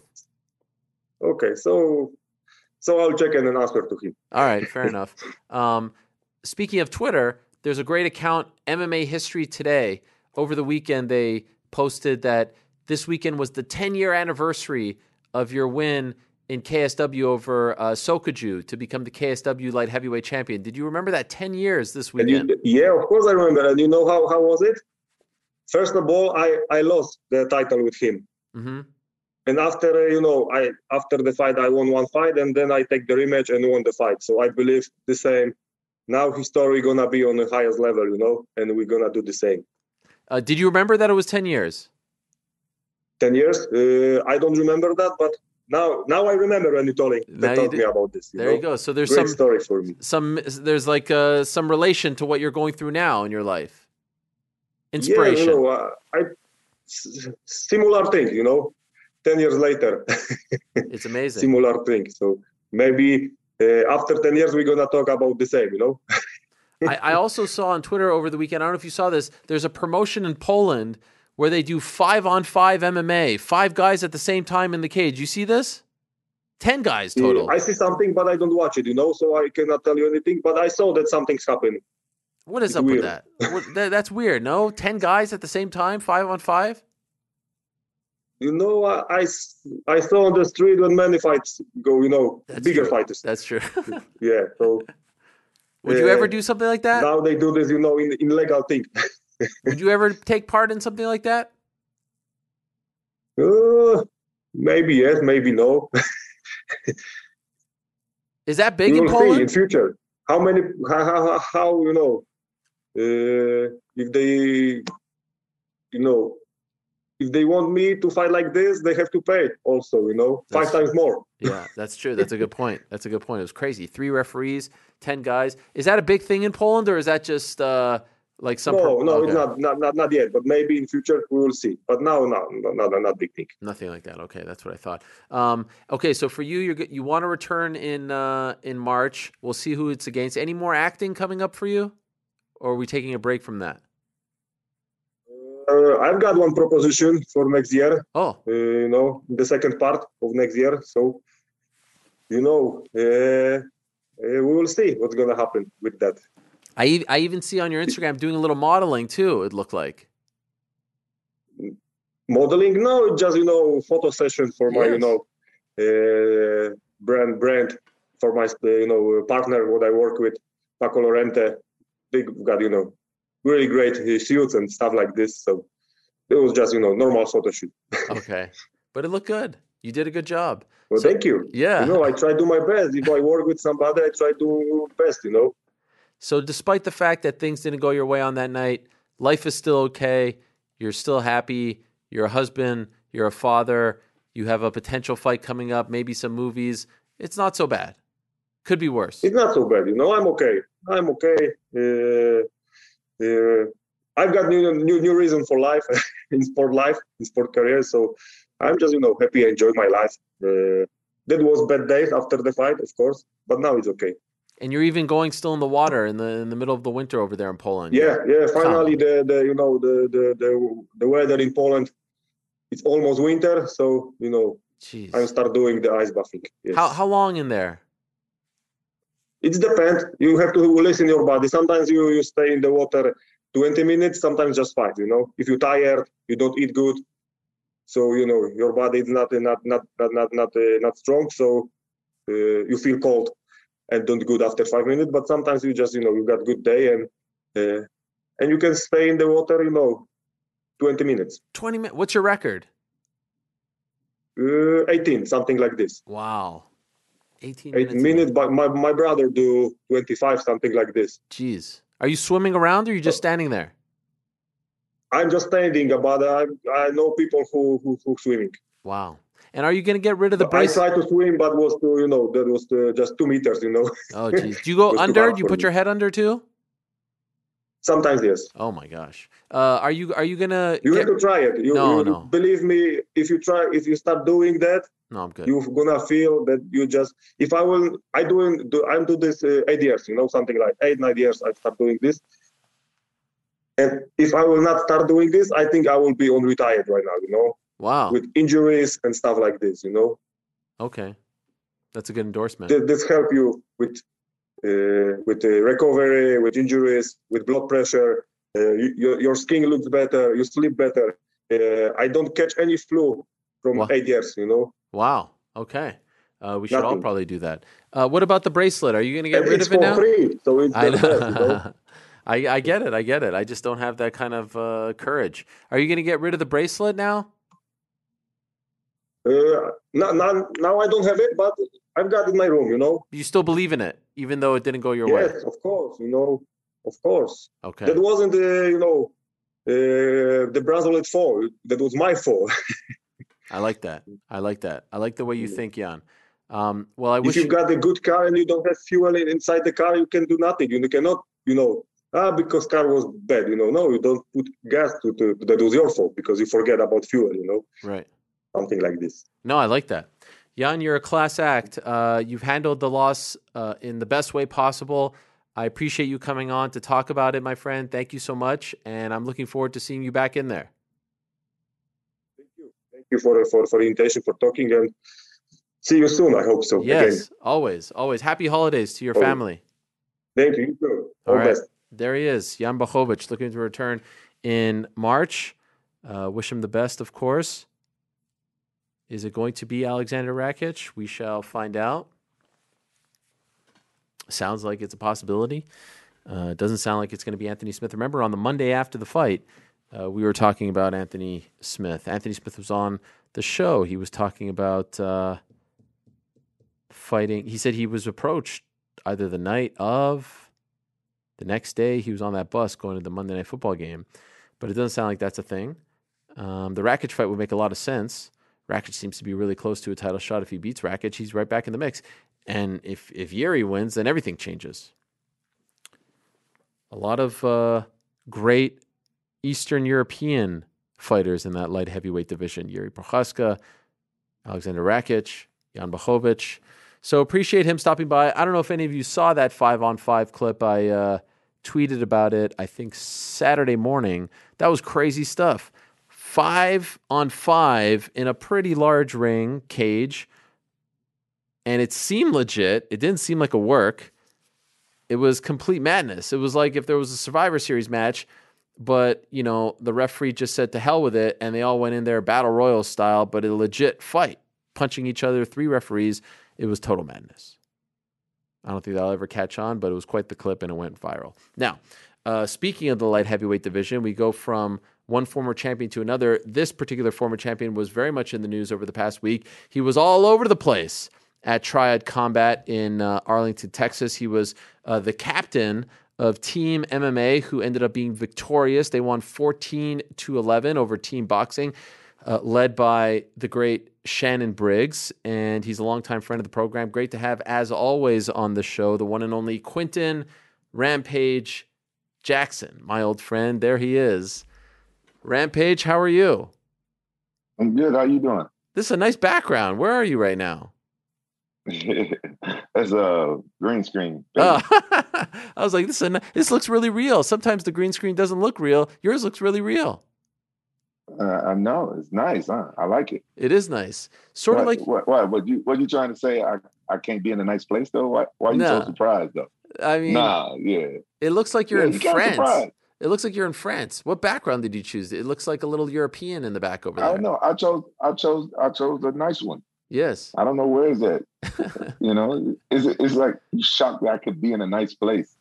Come on. I've done well for myself over the years. You have. I could be in a nice place that I wanted to be. Okay.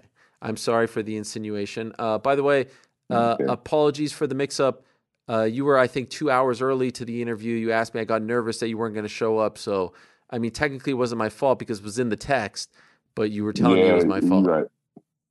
Yeah, I give you that. I told you it was your fault until I look back at the text. So I do apologize when I'm wrong, though. Okay. You can say that about me. Rampage, we have a lot to talk about, but I want to ask you about your beard because I've been noticing that you've been talking a lot about your beard in your social media. What is it, the Beard Struggle or something? What is that company you keep talking about? Yeah, the Beard Struggle. They hooked me up. I was asking about growing my beard, and I came across the Beard Struggle, and I started using their products, right?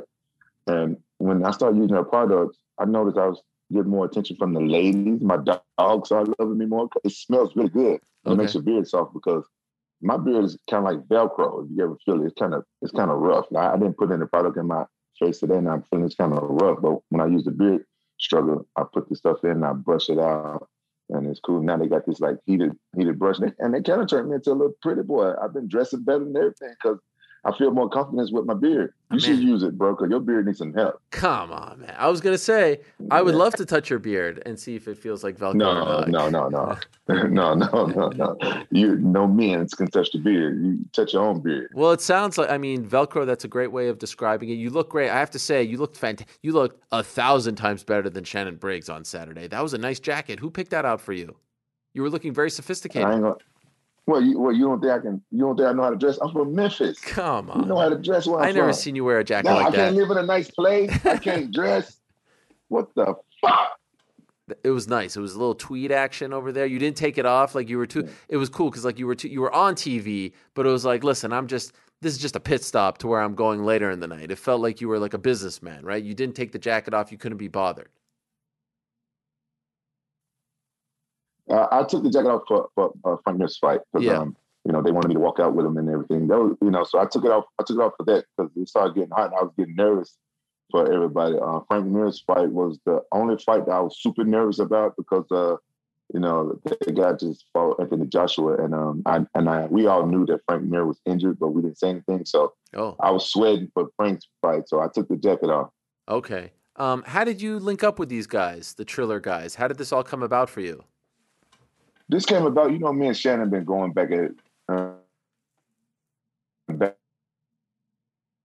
forth, and we did a show where we did a boxing match and then later a MMA match, and we was going to put boxers versus MMA guys, like where boxers, the same two guys fight a boxing match, then like maybe a month or two later or whatever, we all did an MMA fight, and it was going to be the first of its kind. So Shannon talked to Triller, and he since we couldn't promote the fight ourselves, Triller liked the idea, and so they put it in the triad, and they had Shannon and I be team captains. And so seems like maybe in March, what they're talking about is having Shannon and I fight in the triad in March. I'm game. I'll fight. I think that was a great concept. So I'm okay. I'll try this. I'll fight it. Okay, that's interesting.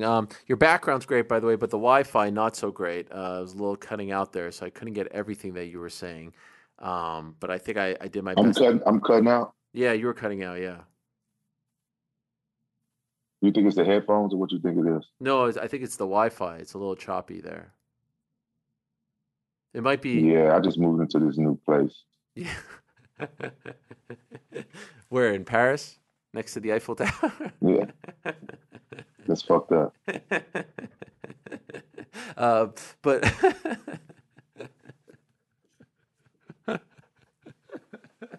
no, you got jokes today. See, I've been really nice to you. I had shit about you, and you going in on me. I've been real nice to you today. Yeah, I've been nice. It's nice. Professional, nice.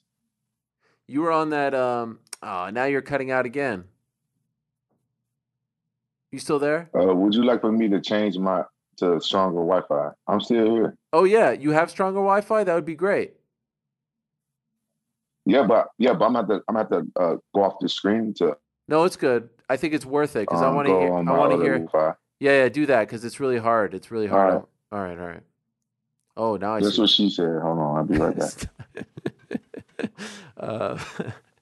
Okay, we're gonna reconnect with Rampage.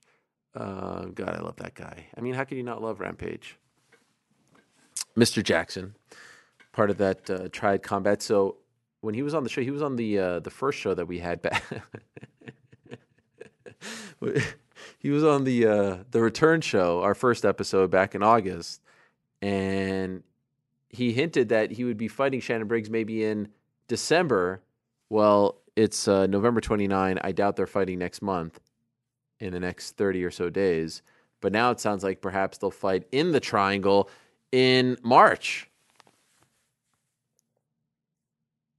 That'll be interesting. I don't know if they're either fighting super heavyweight or heavyweight. I'm not sure. But it would still be interesting. I would love to see it. Shannon Briggs, of course, a legend of the game. And like I said, I feel like they might be onto something. Not something that you could do every month, because it's going to be hard to find appropriate boxers / MMA fighters to come together and agree to this. But, once every 3 to 4. Is that better? Oh, let's see. Oh, I think this might be better. It's crisper. Now, how come you didn't go with the stronger Wi-Fi from the beginning? Because I didn't notice the difference. My iPad didn't pick up that Wi-Fi. Normally it should pick up that Wi-Fi better, but this is the 5G Wi-Fi. I'm not very tech savvy. You seem tech savvy. I'm not that tech savvy. I love technology, but I hate it at the same time. Well, this is much better. Thank you for doing that. I think it was worth it. I was noting that you have been very nice to me. You were on some little show back in August. You were talking smack, but I chose to ignore that. You were like talking. What'd I say? You were talking. I mean, these guys were talking smack about me, and you're like, I like Ariel, but blah blah blah. You know what I'm talking about, right? Caused the whole war. I keep it real. I like you, but I'm still kind of sour that you broke me up. I bring this up every time. You broke me up. I had a good girlfriend. Yes. We were together for 4 years. She did everything I liked sexually. Everything. Right. Everything. That's a good girlfriend. She did everything I liked sexually. Right. We had some awesome sex. And then you asked me some questions. It ain't your fault, but you asked me some questions that end up costing me millions of dollars in lawsuit. So, but you said it's on my fault. You said it's on my fault. It's not. It's honestly, it's not your fault. But you be asking some questions that gets me fucked up. So let's put it that way. But we're cool now. No, well, you just made fun of me. I ain't said shit to you. No, because that show led to a whole big thing. I don't know if you know about this. Right. And the whole big thing, they're talking about, I only got the job because they turned, you know what I'm talking about, right? 10-7, Helwani. I mean, it was just like, it was a bloody massacre. You heard about this, right? No. But you're on my side, right? Who's the other person? Brendan. I'm on Brendan's side. Come on, man. What are you talking about? He picked you up in a Prius. Yeah, I heard you guys. I heard you, yeah, he did get me a fucking Prius, didn't he? Dude, listen, this is something I didn't say. On the way back, he got me a SUV, but the fucking shocks was out in the back of the fucking SUV, and it was a bump ass ride all the way home. I was like bouncing up and hitting the ceiling. I would never do that to you. But you never sent for no car for me. You never sent no car. We had matzo ball soup together. I took you on a date. Pecan pie up in this. Every Thanksgiving people send me that clip. You know that clip? Why you gotta call it a date? Come on. Are you let's be honest. Let's be real. Come on. Are you kind of like sus? It's 2022 almost. You can be honest about it. Are you sus? I don't know what that means. Are you asking, what are you asking? I'm married happily. Is that what you're referring to? I've heard of people having two lifestyles. Stop. Get out of here. Okay. I'm not going to judge you, Ariel. I'm not going to judge you. I don't care. You know what I'm saying? I don't care. I don't care either way. Honestly, I don't judge people for what they do behind closed doors. But you say a lot of sus things, and I just want to know if one of my friends sus or not. So I know if so we're friends. We ever share a locker room. I know, but still, if we ever have to share a locker room, I just want to make sure that you ain't no Peter Gazer. I don't know what that means. But that clip that you had where they got pecan pie up in this? Shit. I love pecan pie. Did you have any on Thanksgiving? No, I didn't have. I went to a Brazilian barbecue restaurant. Come on. Brazilian barbecue? I was working in Dallas. Well, you can't get turkey there? Listen, baby. I sacrificed my Thanksgiving. Oh yeah. You can't see this belt because of the green screen, huh? Yeah, you can't see the belt. Yeah, the green screen fucking up the belt. Fuck you, green screen. Fuck you. I don't like this green screen now. There it is. MMA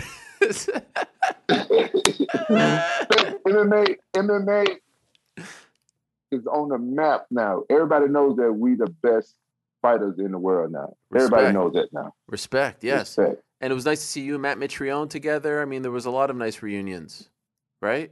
Yeah. I've always liked Matt Mitrione. Him and Brendan was the only two guys I could think of on our team that I really got along with. Me and Daryl Shonau, we was really cool at first until we was cool at first. Yeah.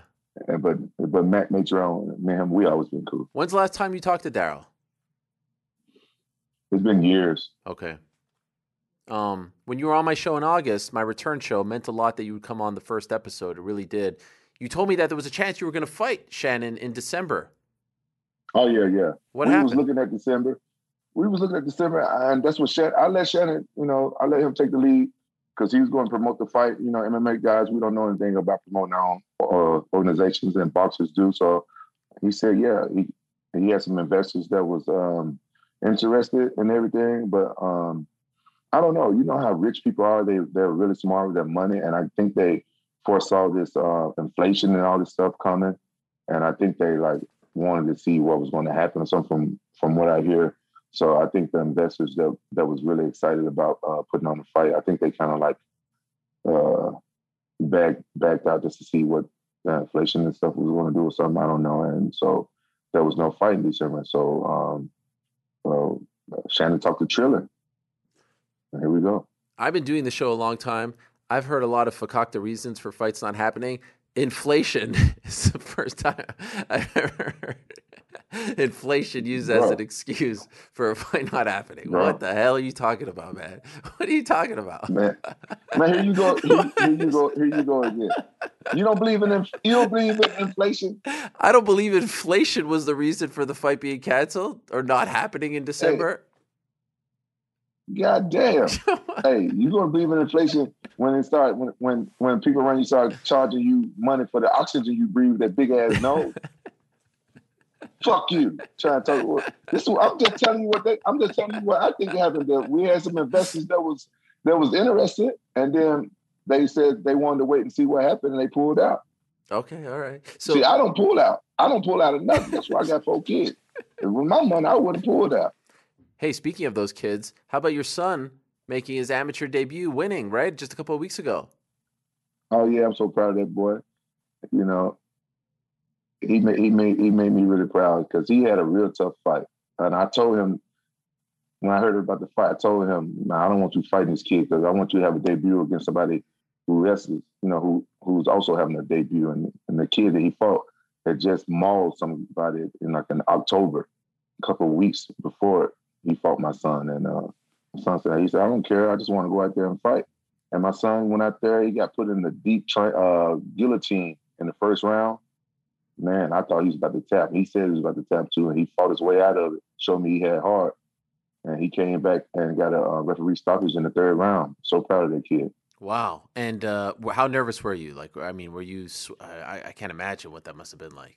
Man, I was sweating bullets, shitting bricks, man. I was nervous. And, cornering your son is something totally different. My first time experiencing stuff like that. I'm not a coach. He's coached by the great Antonio and McKee, and he trains with AJ McKee and Baby Slice and all those guys over there at Body Shop. That he has a great coach. So but Antonio couldn't coach him because that was his show. He couldn't have anything to do with it. He had to be neutral. So I had to be in his corner and stuff. And he listened. He listens to me. He did what I told him to do for the most part. But he has a long way to go. So I want to keep him amateur for maybe 9 more fights or more. Oh wow, okay. And but he's going to go for this. He wants to make a career out of this. That's what he wants to do. Wow. Do you talk to Anderson Silva about this? Because his sons are fighting as well. I just did a movie with Anderson Silva, and he brought my son. My son was on set and was on the movie and stuff too. And he didn't even tell me his son was fighting. Oh, his son's good? Know. Yeah. Oh, he does kickboxing. I didn't know what. Oh, how old is his son? I think early 20s. Khalil.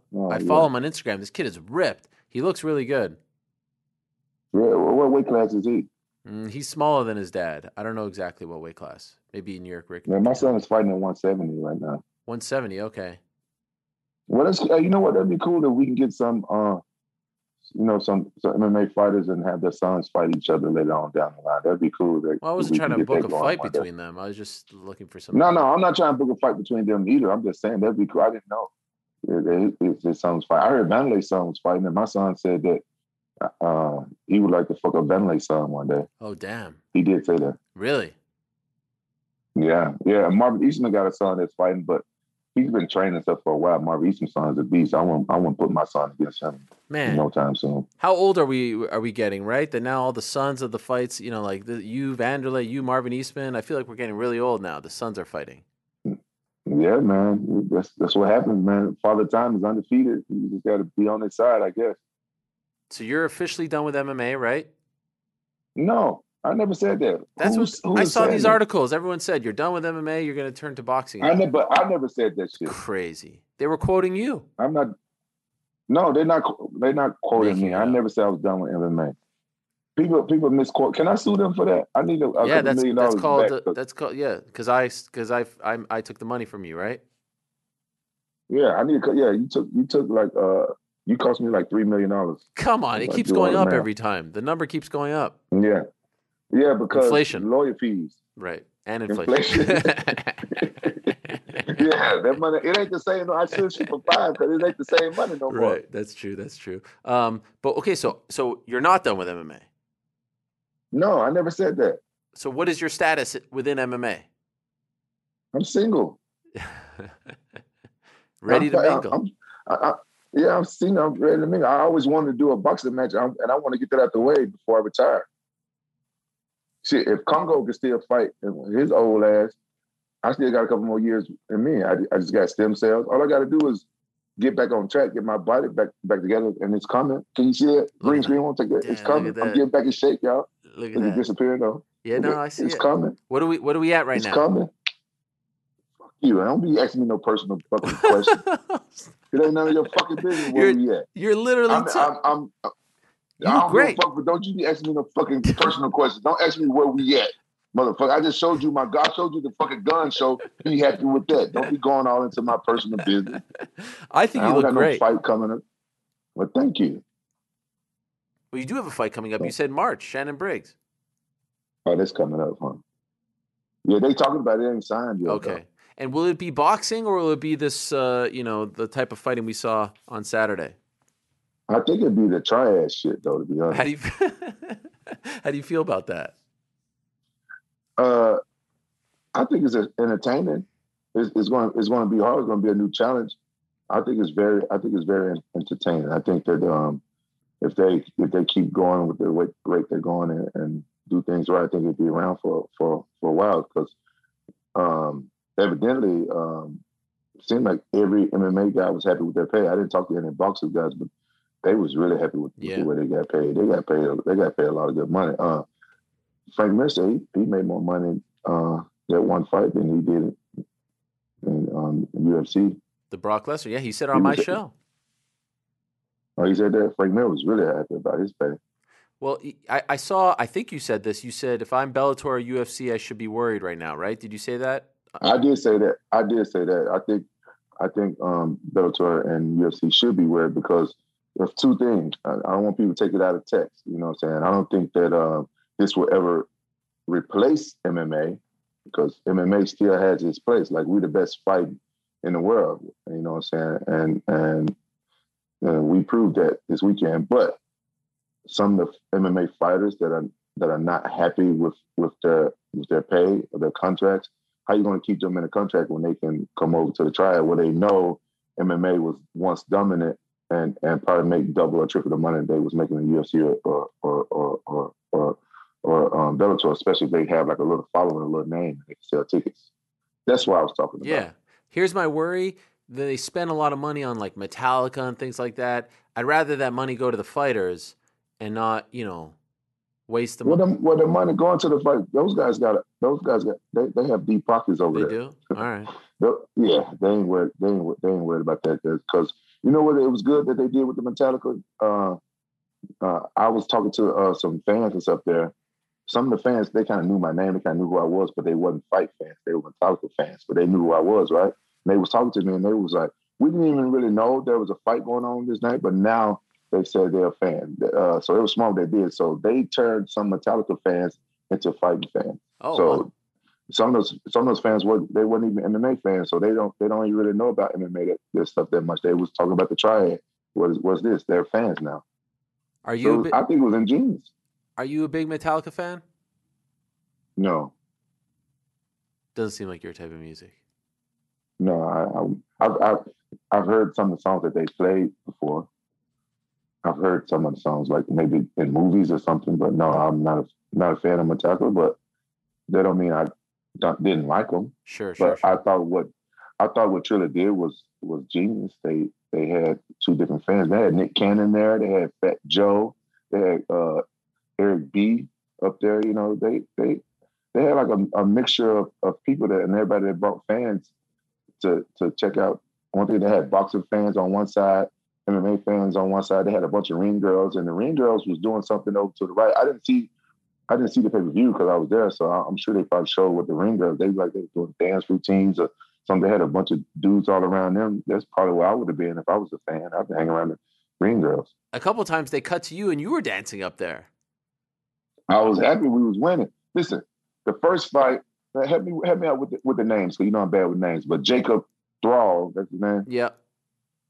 I think he won that fight. Okay, and then I've been hearing from a lot of different sources. I was too close to the fight, but I heard people thought Matt Matreon won because this is the judges' first time. You can't really fault the judges, but Matt Matreon, he used the rules to his advantage. First, they kept stopping him because they told the referee that you can't grab the tape, but they got to change that because you need to grab the wrist. Right.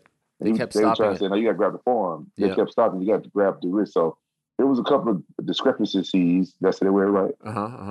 Close enough. That we need. Yeah, thank you. That we need to work on, and I think that it's going to involve in something very beautiful if they can get the judging and the referees and everybody on the same page. Well, I think it was a great night for MMA, especially since in these mixed fights here, MMA's been other than Anderson, MMA keeps losing. So I thought it was great.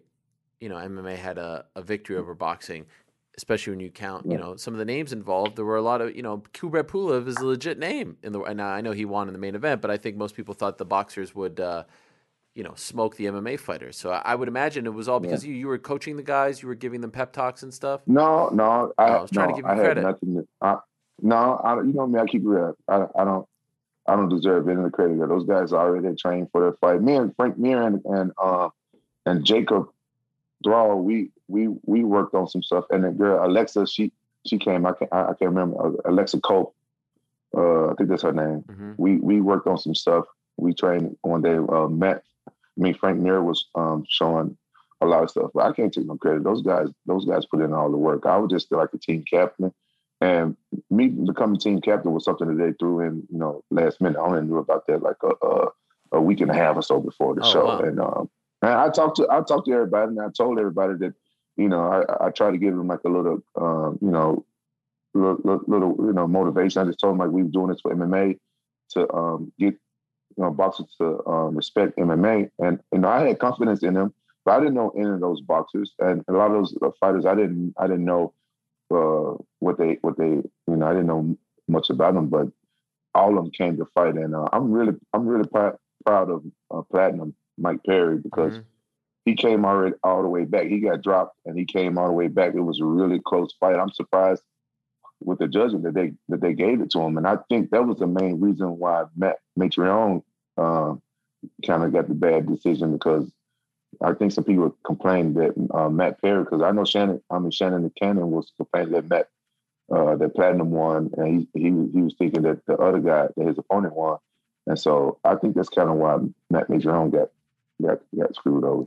I feel like you and Shannon are actually friends. Like, you guys are too funny together. Like the chemistry is off the charts. I think a lot of people think that because I do like to laugh. Like, if he says something funny, I'm going to laugh. And I never met another fighter that can go back and forth with me with like making fun of each other and stuff like that. Is he an asshole? Yes. Is he annoying? Yes. Do I hate the guy? No. But we're not friends. I think he has a big mouth, and I want to shut him up. But this is a first for me. Somebody that can actually talk shit and funny with it.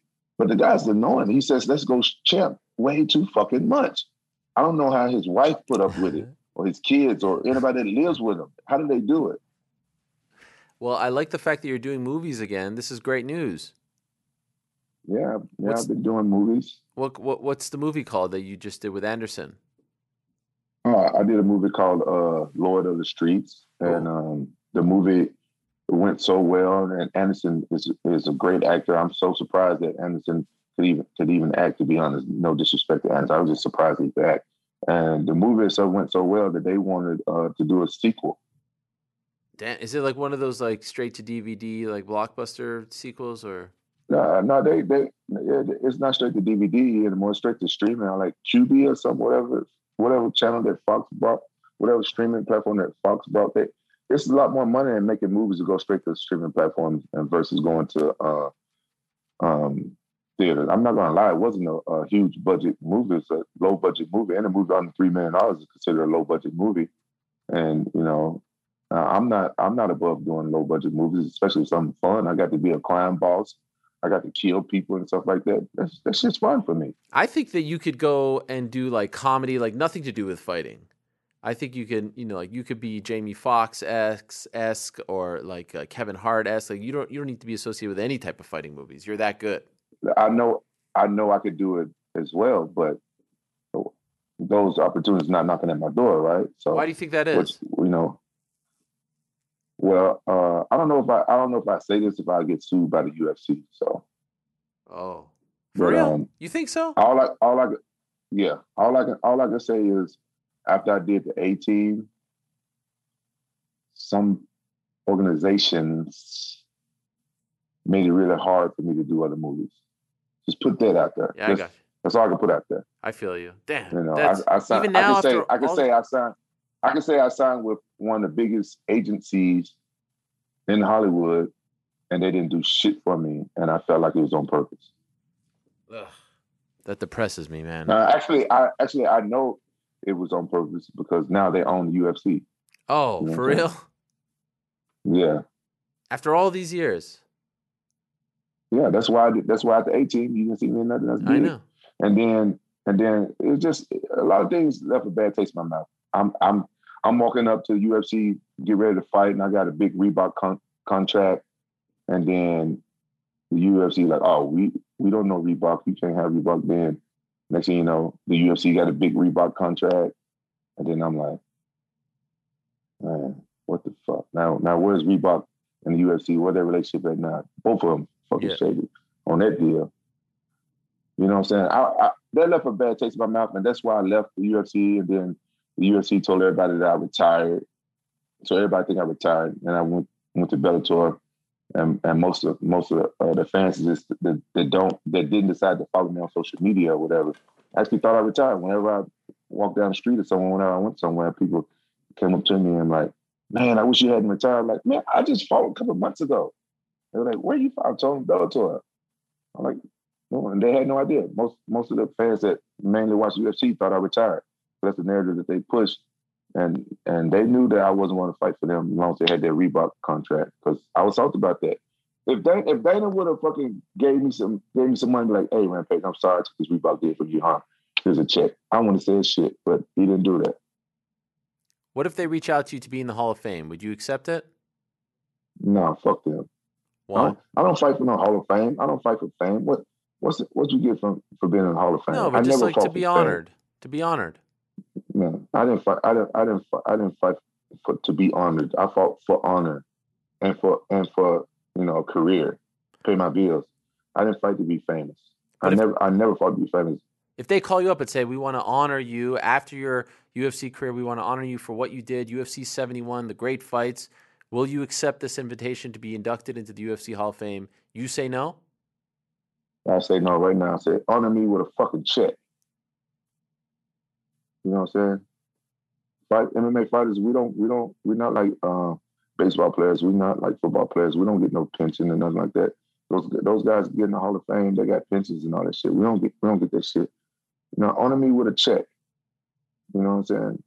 I got a lot of, injuries and pain for making the UFC a lot of money and selling a lot of pay-per-views, selling a lot of tickets. And what I give a fuck about being in a Hall of Fame to be famous. I didn't fight to be famous. When I first started fighting in King of the Cage back in the day, the sport was a baby. Nobody knew anything about the sport. I could walk around and enjoy my life and enjoy my dates and enjoy times with my kids out in public.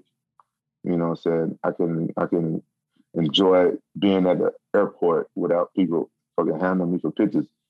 Why the fuck I want to be famous with a bunch of dudes that want to buy me drinks and shit? Why I want that? I love Rampage fans, but I don't love being famous from dudes. I tell you one thing, don't be 100%. If it was a lot of chicks coming in the mix and stuff too, then I wouldn't be saying shit. If I had some chicks coming up asking me for pictures and autographs and stuff like that, the only time chicks come is when you see a dude standing behind them, a dude sent them over. You know what I'm saying? I don't want the fans to take it the wrong way. People don't understand me.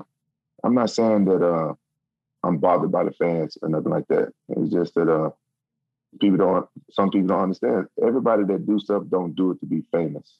I get it. Some people do though, a lot of people, but everybody not the same. By the way, your cameo is fantastic. What cameo? The ones I be doing for the fans? Yeah. You know why? Because I really do love my fans. So when my fans order something like that, when they order something like that from me, I want to give them the best. You know, I really do love Rampage fans. I got nothing but love for all Rampage fans. And still single, huh? What can we do about that? I feel like you need some love. You can't do a damn thing about that. I'm happy being single right now, but you know, come on, no one's happy. Being single. I'm happy being single. Maybe in a couple of years, I might try to look for the right woman to settle down with, and you know, what I'm saying, get married so I can grow old with somebody. But right now, I'm having my fun. I'm playing video games, and you know, all I want without, you know, sometimes you're in a relationship with a chick, they want to do stuff, they want to do this all the time. Like, look here, little mama, I'm tired. I just want to sit here, play video games. You know, maybe play with myself later. Sure.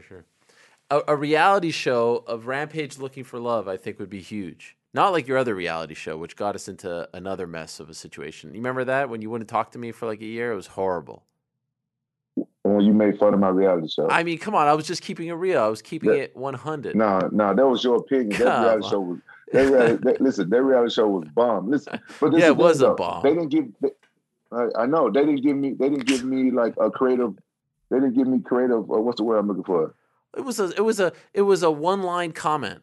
It was a one-line comment. You got so mad at me. We're in Montreal, my hometown. You won't talk to me. You're walking by me. I mean, it broke my heart. You. We're eating matzo ball soup one day. The next day, you're walking by me, breaking my heart. My mom was so sad. Yeah, fuck you. Because guess what? If you did some shit and it sucked, I wouldn't say it publicly. You know, I would just text you. I would just text you and tell you like, hey, that shit you doing sucked.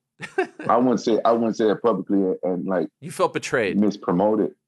I felt betrayed. It wasn't that you said it. Like you could have texted me like, Rampage, what are you doing, man? That shit sucked. But you said that shit on your fucking show, and that's hater shit. I'm trying to do stuff outside of fight. You can't fight all the time. You're right. You know what? I apologize.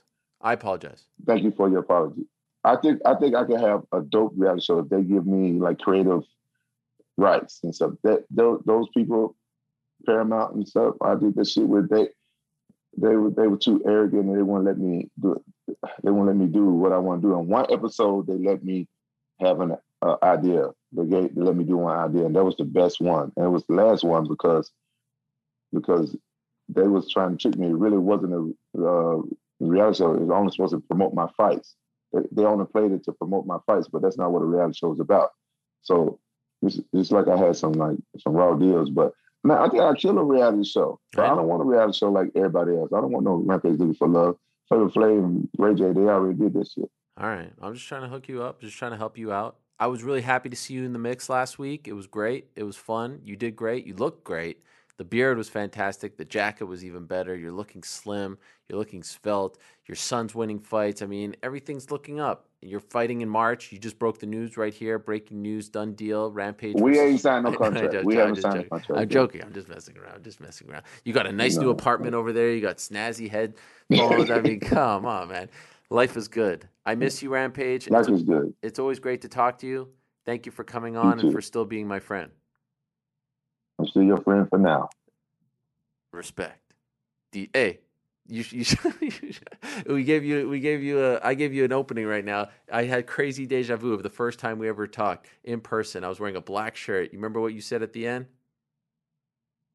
No. Oh man, I just got crazy deja vu. I said, and you took the Tell me what I microphone said. and you said, "This is Rampage," and then you said, "These nuts in your mouth." You remember that when you were slapping me around? Why you still remember some guy saying these nuts in your mouth? Listen, Harry? it's Why would you still remember 2009. that? I'm talking to Rampage Jackson. I'm scared. I'm sweaty, and you're slapping me, and it was the greatest day of my life. And you still remember from 2009 some dude talking about putting these nuts in your mouth. Yeah, there it is. Sus, man. You sus, bro. See you, Rampage. Go home and kiss your wife. All right, bye-bye. There he is. Look at Rampage looking all good. Man, Rampage is the man. You got to love him. All right, great stuff there. He did a great job on the Triad Combat card, and I'm looking forward to seeing if they put together that Shannon Briggs fight. Now, thank you very much to Rampage. As you guys know, we're very big in Australia. Lest we forget, I have it right over here in case you didn't notice.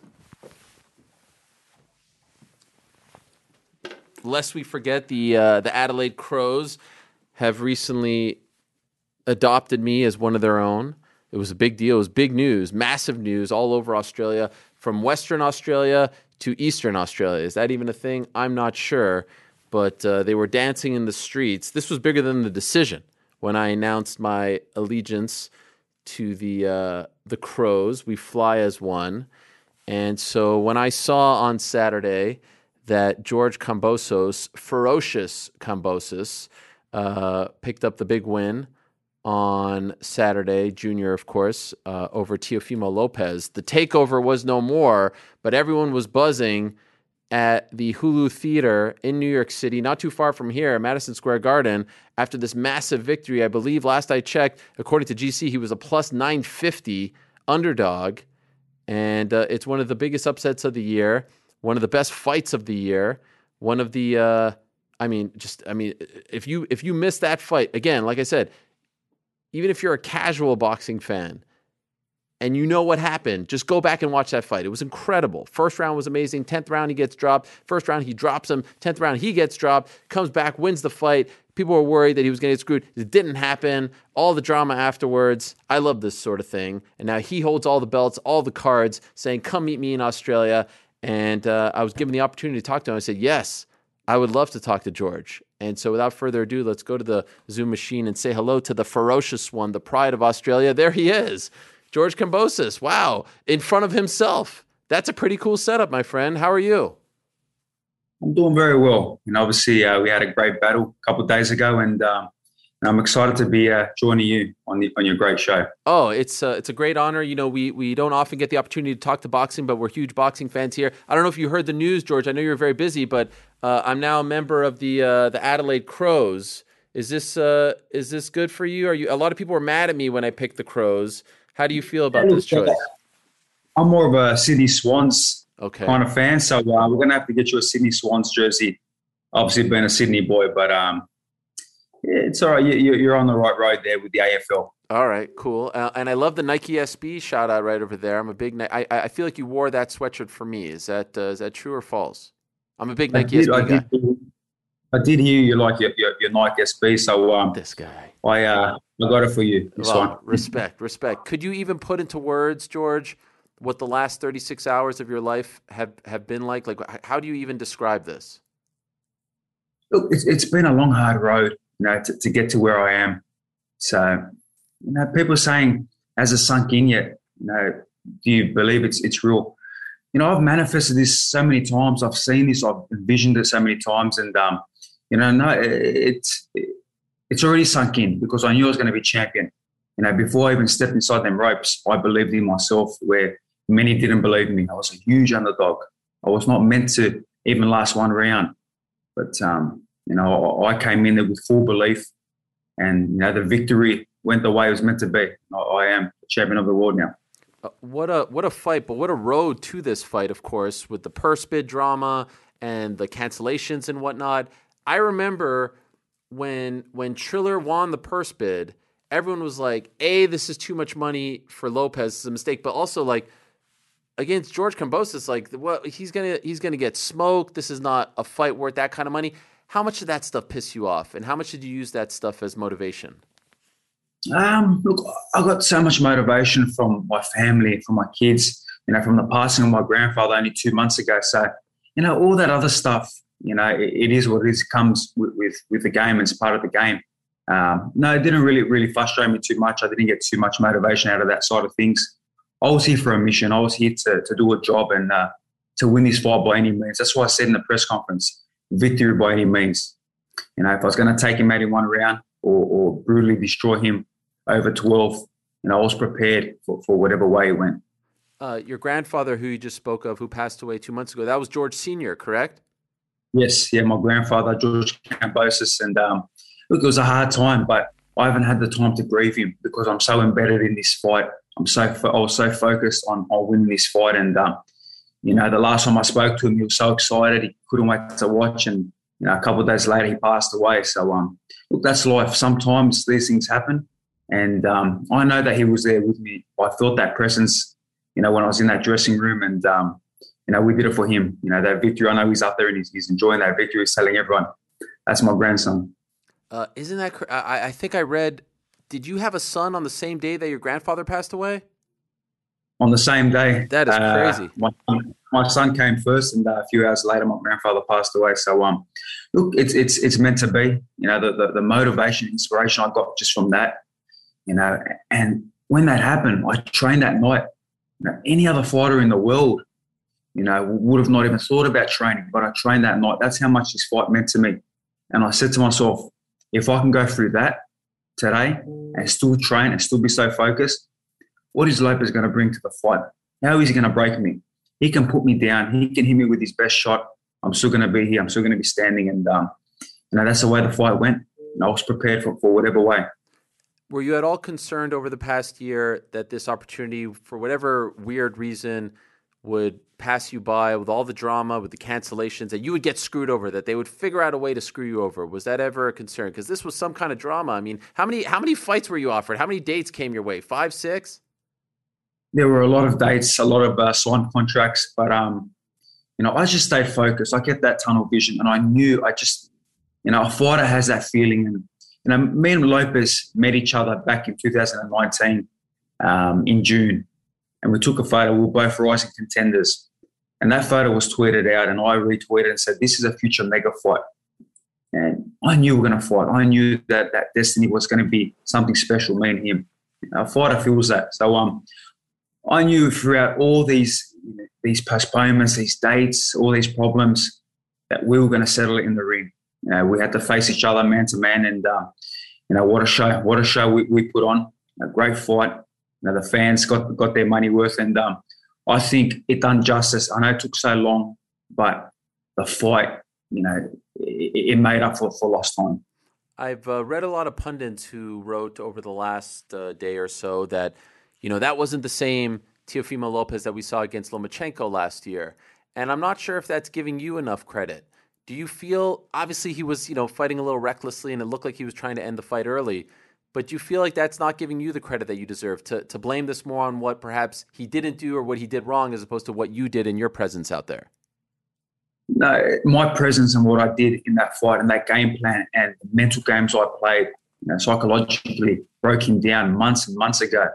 I believe I broke him down when we had that press conference originally on the Jake Paul Ben Askren fight. So the way I brought myself to that fight and what I'd done in them rounds, and especially scoring that beautiful knockdown, which I said I would. I said I'll catch him early. If I don't put him to sleep early, I will catch him and hurt him.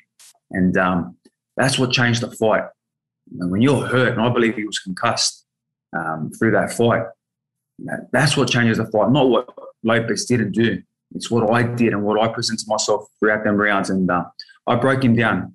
I could fight him every single day, twice on Sunday, and he will not beat me. I would beat him every time. And it's just going to get worse and worse. But I know he wants nothing to do with me now.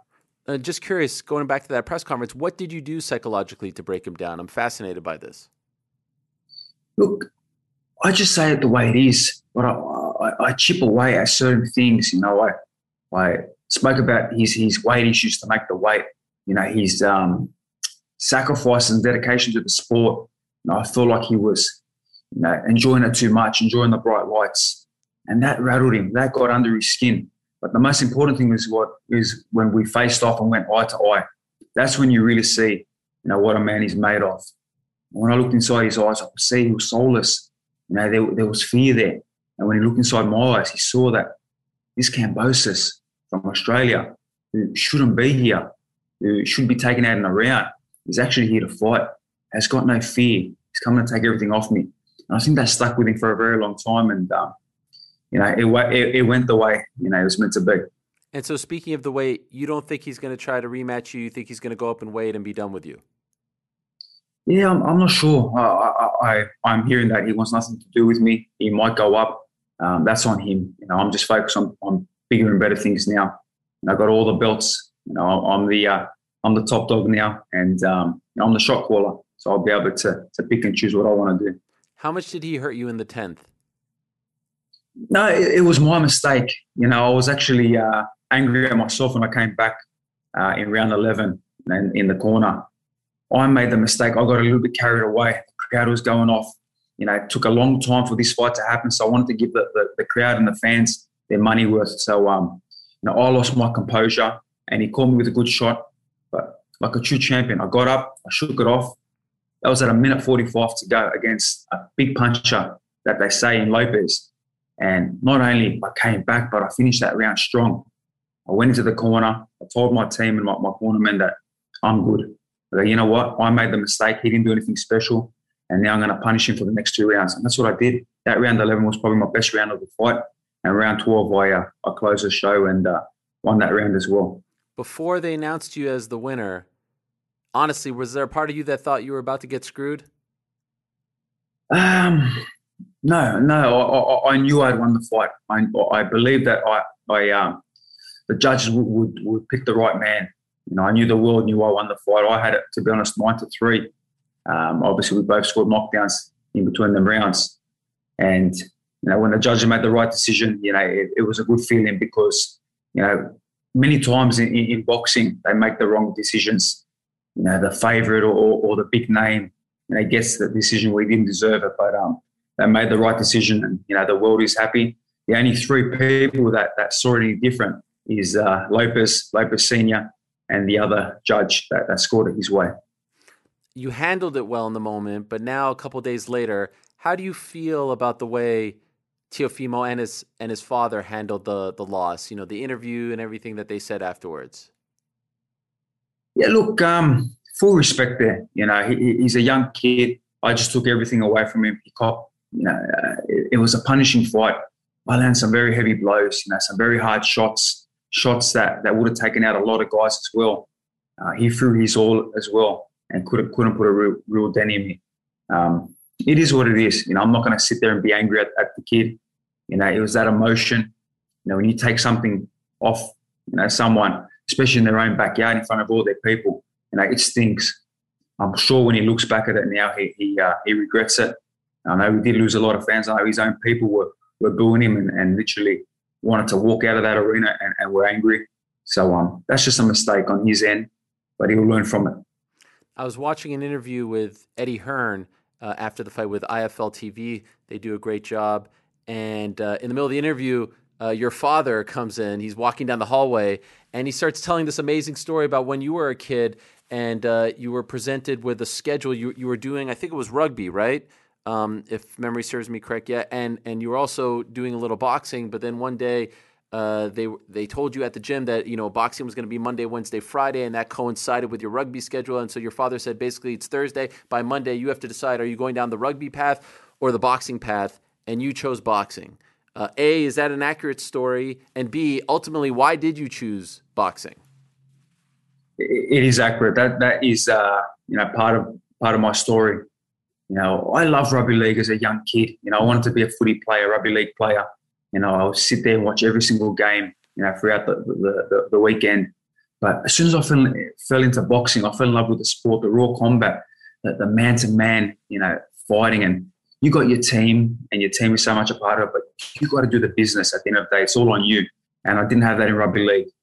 But when I lost all my weight, because I was an overweight kid, I was bullied at school. The boxing is what saved me. That's what helped me lose that weight.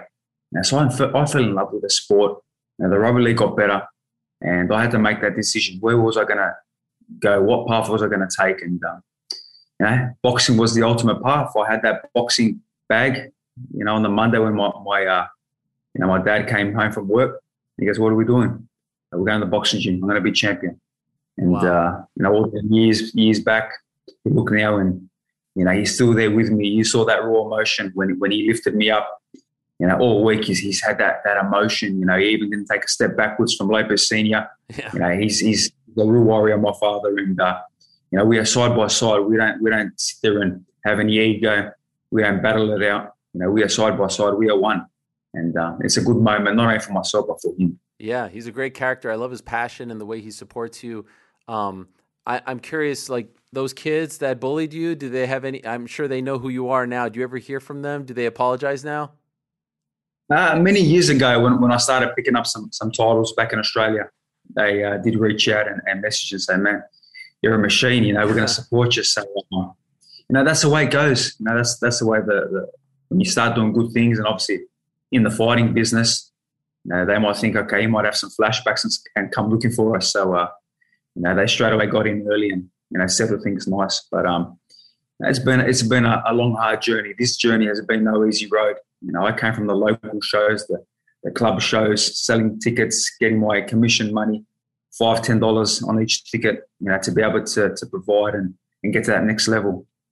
This is no lucky, break. And again, in that fight, everyone loves a knockout. Everyone loves, to take him out in that first round, but I'm happy I didn't. I'm happy that right hook that I landed clean in the first round was a knockout blow, because I showed a lot in myself, and a lot of people would have said it was a lucky shot. Mm-hmm.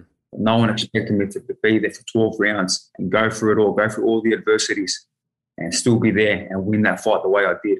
Now, that's what a true champion, that's how you earn your belts. It was nice to see your old training partner, Manny Pacquiao, show you some love. How many rounds would you say you sparred against Manny Pacquiao over the years? It was roughly around 250 rounds, wow. 3 world title campaigns. To see that message, that tweet from him, was nice. We're very proud. And he said it back in 2018. He goes, "You're ready to be a champion." And I said, "Manny, my time will come. It's not ready yet, but my time will come." And I know he was very proud. And I did it. My time finally came, and I joined his club. Yeah, joined the World Championship. I know you caught a little bit of heat when you were helping him prepare for the fight against your countrymate Horn. Did you ever regret that at the time? Did you feel like you were turning back on your country? Because I know he was upset as well and kind of insinuated that you were a traitor. Did you regret that? Did you feel like maybe you should have stayed out of it? No, never. That was my opportunity. That experience that I got, from Manny in that first camp, and he saw something in me. He saw that young fire that he used to have, and that's what fired him up. And that's why I was with him again and again. And he continued, brought me back into his camps, and I was his lead sparring partner. But I got a good relationship with Jeff Horn as well. That's water under the bridge. And, he actually ended up winning that fight against Manny Pacquiao. Mm-hmm. Close or not, whatever the world wants to say, it was a good fight. And he did get the decision at the end of the day. So, that's your road. Your road is, you're going to have these things, and you look back and you say, I took the right road. I made the right decision. You can't sit there and, worry about someone's feelings, even if they're your own countrymen. Because if I didn't do that, I would not get my opportunity to be there with Pacquiao and get that experience and open up them doors. And I tell you, that sparring with Manny Pacquiao helped me in that fight. He said, "I hope it helped." It did help, because he saw so many glimpses of Pacquiao style in what I brought on Saturday night. I'm happy to hear that you and Jeff are good now, because I think there was a time where you said that you guys were going to have to fight, but now it doesn't. I don't think the Australian fans want to see that happen. You're good. There's no fight coming between you guys in the future. No, I think Jeff is his time is done, and he's done a lot for Australian boxing. Yeah, he did it to a point, and when it's time, it's time. But now it's my time, and I'm the leader of the pack. I'm the face of Australian boxing, and it's been through a lot of hard years. Like I said, not an easy journey, but through everything, all the people doubted me. I stayed true to myself, and I believed in myself, and we're here today. I noted that not only Australian boxing, but Australian combat sports kind of on fire these days. And I saw the UFC featherweight champion, Alexander Volkanovski, comment on your page when you won. Are you a fan of MMA and these guys in particular, Volkanovski, Robert Whittaker? There's a lot of great fighters out of Australia. Do you watch them? I am. I'm a very good fan of the UFC. I love the sport. I love combat sport, and me and Alex have a good relationship as well. He's been supporting me. I've been supporting him, and I said I'm going to come back with all these belts. Obviously, he's the UFC featherweight king. I'm the lightweight king, and we're going to help each other. How good would that be for me to sharpen up his striking, for him to sharpen up my grappling, my inside game when I do get in the clinches, to be able to use my weight and get a little bit sharp on that side of things too. So, it's a good thing, because we are both proud, and we are both got to the top of our sport, and we are both Greek as well. Not only proud Aussies, but have Greek heritage. So a lot of familiar similarities. Yeah. So you're going to train together in the future? Yeah, I believe so. Yeah, we're going to organise that when I get back, and we're going to do a few things together. And like I said, sharpen up his hands, which is super sharp already, but a little bit more always helps. And he's got to sharpen up my inside game and my clinch game. And who knows? You might see me making my UFC debut, in the near future. Come on. He might be in boxing real soon. You never know. Is this something you're interested in? Maybe down the line. We'll see. Okay. I love that. Before I let you go, next fight in Australia? Yeah, 100%. I've had to really, go into the trenches, into the backyards. This is 2 former world champions and an undisputed champion, all in their backyard in my last 3 fights. Time after time, proven, the world wrong, being the underdog in all of them fights, but still standing. And I haven't fought in Australia since 2017. It's truly my time to go back home, fill out a stadium of 80,000 people, and bring something back special to Australia, defend all my belts, all these beautiful belts, because again, they're my belts, but they are Australia's belts as well. They deserve this as much as I have them. And you have Devin Haney on Saturday. You have Tank Davis on Sunday. If both win, you picking Haney? Look, the lightweight division is so hot right now. I love the Haney fight. I love the Ryan Garcia possible fight. I love the Tank Davis fight. I love the Lomachenko fight. They all have good fights coming up. The lightweight division is extremely hot right now, and we will pick the guy who impresses most. But I do like the Haney fight. But again, there are so many good fights out there. For now, they got to show, because I showed on Saturday night. I showed the world what I'm about, what I possess, and I'm the king now. I'm the emperor. You are. I've done it the hard way, and I've gone to the nations and taken out their best. What a great story. The world is truly your oyster. I know you're promoted by the great Lou DiBella Entertainment, friend of the program, and you're a free agent from what I understand in terms of the outlet which you will fight on next, DAZN, ESPN, they're all in play. Do you have a preference? Look, we'll see what works best. We'll sit down as a team, and we've got a very good team with all of us, and we'll see who works best. I've got my great manager, Peter Khan, my father, Jim Kambosos, my trainers, my coaches. We sit down as a whole team, and we'll make the right decision. So, I love what DAZN done, but there are many, many great people in the business, and we'll see what works best for us. Yes, Peter, one of the top minds in the business as well. So congratulations to all of you. Enjoy the victory. Safe travels home. And it's so lovely to have you on the program, George. I really appreciate you taking some time out. I know you're doing 1,000 interviews today, so we appreciate it greatly, and want to wish you all the best in your next fight, whenever it may be. Thank you. I really appreciate it. Absolute pleasure to be on, and look forward to chatting again soon. Thank you. Absolutely. Take care, and congratulations again. There he is, the man who holds all the titles at 135 pounds, the one and only, the ferocious one, George Kambosos. And yes, he should fight in his home country.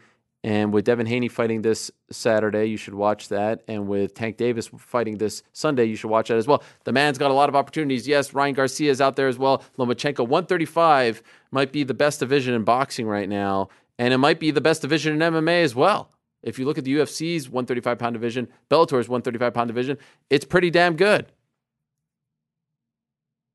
So that's very exciting. And I love that sort of thing, right? He's got his his manager, Peter Khan, who was working for Triller at the time. It's amazing how there's an influential Khan in the world of boxing. There's an influential Khan in the world of pro wrestling, Tony, and also in the world of WWE, Nick Khan. There's a lot of influential Khans out there.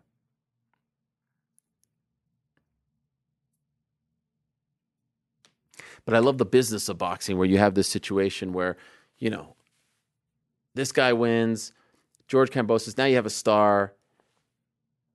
Now he's fielding offers from the different networks. He's got the other promoters coming out there. Is he going to stay on DAZN? Does Eddie Hearn get involved? Does he go to ESPN Plus? Does he go to who knows? I mean, he could go to a million different places. I love that. I love that dynamic of the business. So thank you very much to him and to PR man extraordinaire, Fred Sternberg, for hooking us up with that opportunity. I appreciate that very much. And I hope you guys did as well. That was fun. All right, so those are the interviews. In a bit, we're going to be joined by New York Rick, get his Rick's picks for the week. In a second, we're going to be joined by GC, who I don't believe shared the same belief in George Kambosos as George Kambosos did.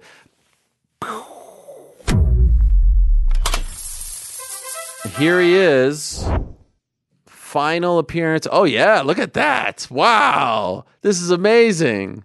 This winter wonderland we got here. I mean, we're getting festive. Now, we did a bit of, dare I say, a rehearsal earlier on. None of this was apparent. You were holding out on me. I need the shock value from you to see the decorations live in person. This is amazing. Are those real lights?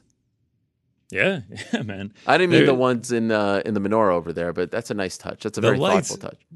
You like the accurate number of candles, too. Yes. We're going to be able to ride this the whole way through Hanukkah. Wow. I mean, this is as good as it gets. This is amazing. Wow. Now, is this correct? Is this the lineup correct? So you're supposed to go right to left. Okay, so my right, that's where I light it. So it should be this one. Yeah, but can you... Oh, there you go. Boom. Nailed it. Just like that. Now we're right. And then, just so you know, you always start with the furthest one. Yeah. So let's say on day 3, you would go 1, 2, 3, not 3, 2, 1. Does that make sense? He just blew his mind. Yeah, no, not that way. That way. This one right here. No, that's last. No. Does it not just go in order? Is it not going to, day 3, we'll be right there? Yes, but I'm saying, I mean, technically yes, but they're not going to be. That is fun. That is fun. At some point, the light extinguishes, right? So now you have to start all over. Okay. Now the question is, people get confused. All Do you start with the new one or the oldest one? You always start with the oldest. You know what I'm saying? I got you. Yes, I'm clear on it now. This is beautiful. Yeah, the lights, man. They're dollar tree lights. They looked more, red and blue and green, and now that they're lit up, they're kind of like pastels. They look more like I kind of like it. Easter or something rather than Christmas. What a difference this makes for the whole segment. Little Christmas tree right there. Christmas candy tree. Cans. Mistletoe? This is the Hall of Fame. No mistletoe. Oh, wait. Am I in the hall? I'm in the picture. No. Look. No, I think that's just reflections. Oh, I was wow. These are unfilled frames. We got our guy Tony right here. Tony, but we don't have a picture, so it's just his logo. Do you guys see my face in the picture right there? Yeah. That's wild. Yeah. It's a nice reflection. Yeah, okay. Oh, wait, so there's nothing in there. These are empty frames. They still have to be filled. We need Tony he made his clear run to the Hall of Fame quickly. Yeah. So there's Tony right there. We got him in. These will be filled eventually. But there's nothing in that first one, is there? Yeah, there is, but you just can't see it. We need to do a better job. Take it off here. I got a nice Velcro. Where is it? Velcro there job he is, going. Tony. Look at him. Oh my God! Wow, you really worked hard on this. It's the set development here, Let's see if this will go back up. Yeah. I'm actually kind of nervous for in about 30 minutes from now. Oh my God, poor Tony. Tony will be back up after the show. I'm nervous about. There's no chance New York Rick brought anything. He's going to have something because mine are creeping into his frame. Okay. Yeah. But I'm going to shut the lights off, though. You should, Yeah. Was there a moment where he was like, wow, you care more about this segment than I care about mine? And a little bit of jealousy maybe crept in, maybe a little bit of, shame that he didn't put any thought into it? He's Mr. Monday Afternoon. He doesn't need the decorations. He brings All right. He brings himself. Well, happy Thanksgiving, happy Hanukkah, happy early Christmas. Same to you all. Merry early Christmas. You can't really say happy early Christmas. It's not even December yet. It's not. Last show in November, you ran the 10K. 10K went great, 48 minutes. Talk smack on the family. Oh yeah, my family. They three members ran a 5K, and even if you doubled their time, I would have still beaten them. My brother pushed his kids hour 7 minutes. I beat him by 20 minutes. I mean, it was just too easy. So yeah, 10K was easy money against the fam. And then you went ham on the turkey. Maybe ham as well. I actually didn't have turkey. I had a rotisserie chicken. Weird. Yeah, Why? Because it was just me and my girlfriend. So like it wasn't a big gathering. No point in cooking an entire turkey. Just did the rotisserie chicken. You can order a half a turkey, something like that. No. Yeah, we just did the rotisserie chicken. Right. Made chicken salad afterward. A nice, southern dish. Interesting. Watched a little football. Saw the Bills. Yeah, did see the Bills. Yeah. Big win. Georgia had a big weekend. I mean, I feel like it was a big weekend for you, other than the bets, of course. Yeah. This coming weekend is the big weekend. Georgia-Alabama SEC Championship. Okay. Everything's on the line. I mean, 7 o'clock as the prelims are starting on this UFC Don't card. bother you. I mean, the Georgia game is going to be coming down to it. It is going to be a stressful 90 minutes. Mm-hmm. It's not going to be good for me. It's hopefully it's not too stressful. Is that the team you care most about? Yeah, I mean, I just grew up with them. Like my dad went there, so it's kind of part of the family. He had season tickets, so I've been going to games since I was 4 or 5. They haven't won a championship in my lifetime, so that is definitely the team I would most like to see win a title. Even though I do got my Brave stuff, repping the Braves. I mean, you are everything's coming up for old Georgia right now. Did you see Get Back on Disney Plus? No, I saw a lot of people talking about it. Man, it was good. I mean, again, I only saw 20 minutes. Yeah, I'm not a huge Beatles guy. It's just it's all I saw was 20 minutes, but and you had to watch the CFL. The CFL was great. Montreal Alouettes lost against the Hamilton Tiger Cats, who I guess we have to root for now as a result, but I don't really care at this point. It's just fantastic. It's a riveting theater. I just can't. I don't have more than 20 minutes. Like where do I have the time? All right. So how do we do on the picks? So we didn't win anything. We lost the parlay and we lost the single. We took the dog shot on Matt Mitrione. Plus 450, man. I thought we had something with this one. He gets that huge knockdown early on in the fight. He's looking good through the first 3 rounds. The line got steamed down from plus 450. I think it closed at plus 225. Really? Yeah, man, it moved a lot. I was feeling pretty good, and especially after those first 3 rounds. The analyst on the call was talking about. He was like, "I think I'm going to have to give this one to Mitrione 4-3." I did that sad, painful thing where I go on Twitter and I just type in Mitrione just to read all the tweets that are like, "Matt Mitrione got robbed. Matt Mitrione should have won." And I'm just like, just getting angrier. Seeing everybody agree with me, even though there's nothing you can do about it. The good people over at Verdict, they said it was pretty controversial. It was a pretty close fight. He just kind of gassed out, man. He kind of lost it at the end, man. He relied on the clinch a lot. Just wasn't able to get it done, but I felt good. I still would have taken it again at plus 450. At that odds, I know he lost. He looked great. He looked great early on. It was just that close. I would rather be holding a Matt Mitrione ticket than a Mir ticket. That is for sure. That was bad, yeah. But I feel like most people saw that coming. Maybe not that quick, but that seemed to be the toughest of all the matchups. Yes. Yeah, that was it was not good. The one thing I kept thinking about was, imagine losing like that. Frank Mir's a legend. He has nothing to be ashamed of. For sure. But he said his son and daughter were in his corner. I mean, that's one thing I always think about with those bad knockouts, dude, is like if the family is right there to see it, it's got to be pretty But they're tough like to watch. a part of the team. They're in the corner. They're the ones who have to tend to him. You know what I mean? I just don't know if... And it was a bad standing. It was bad. knockout. It was bad. Now, his daughter, as we talked about last week, is a fighter. She's obviously super tough. She's seen a lot at a young age. It just feels like a tough spot to put them in, Rush should have jumped in earlier, do you think? I don't know. It was a standing TKO. Yeah. But I mean, it was super tough. early. What time was that? By the way, dude, as I was saying earlier, I don't want to say it too loud. I don't want to piss people off, but it was kind of enjoyable, right? I enjoyed it. I watched pretty much the entire thing. It didn't take too long either. It was I didn't have it on the main TV. I had it on a nice, side TV, hooked up the HDMI cable, all that jazz. So, I enjoyed it. Did the girlfriend watch? Yeah. Was she into it? Yeah, I mean, entertained enough, to watch it. I had that and the Teofimo fight going on. So Teofimo got the main TV. Football got the main TV. Wow. Teofimo got the iPad. So there's a TV, iPad, and computer situation.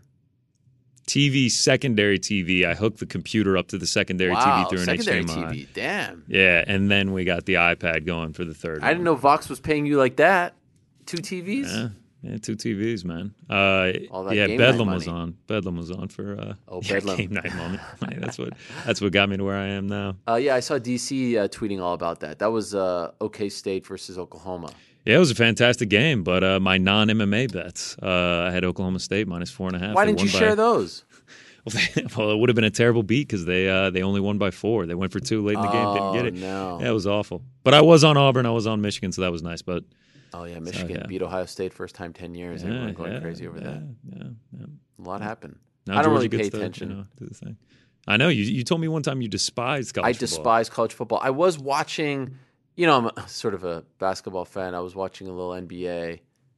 Couldn't help but notice it was a Knicks-Hawks game. Yeah. There wasn't a lot of chatter. It would have been a great time for a friendly wager. It would have been. But you didn't want to do it. Man. I don't bet on the Knicks. It was a nice bounce-back win. I think we exacted revenge from what happened over. Yeah, there it is. The gentleman's sweep in the playoffs is the equivalent of a nice November regular season. What a weak move on your part to break that out. I mean, let me have my moment. All I was asking was if you saw the match. I pay attention to the playoffs. That's when I start. Okay, and then you bring out a game, like a game recap from May.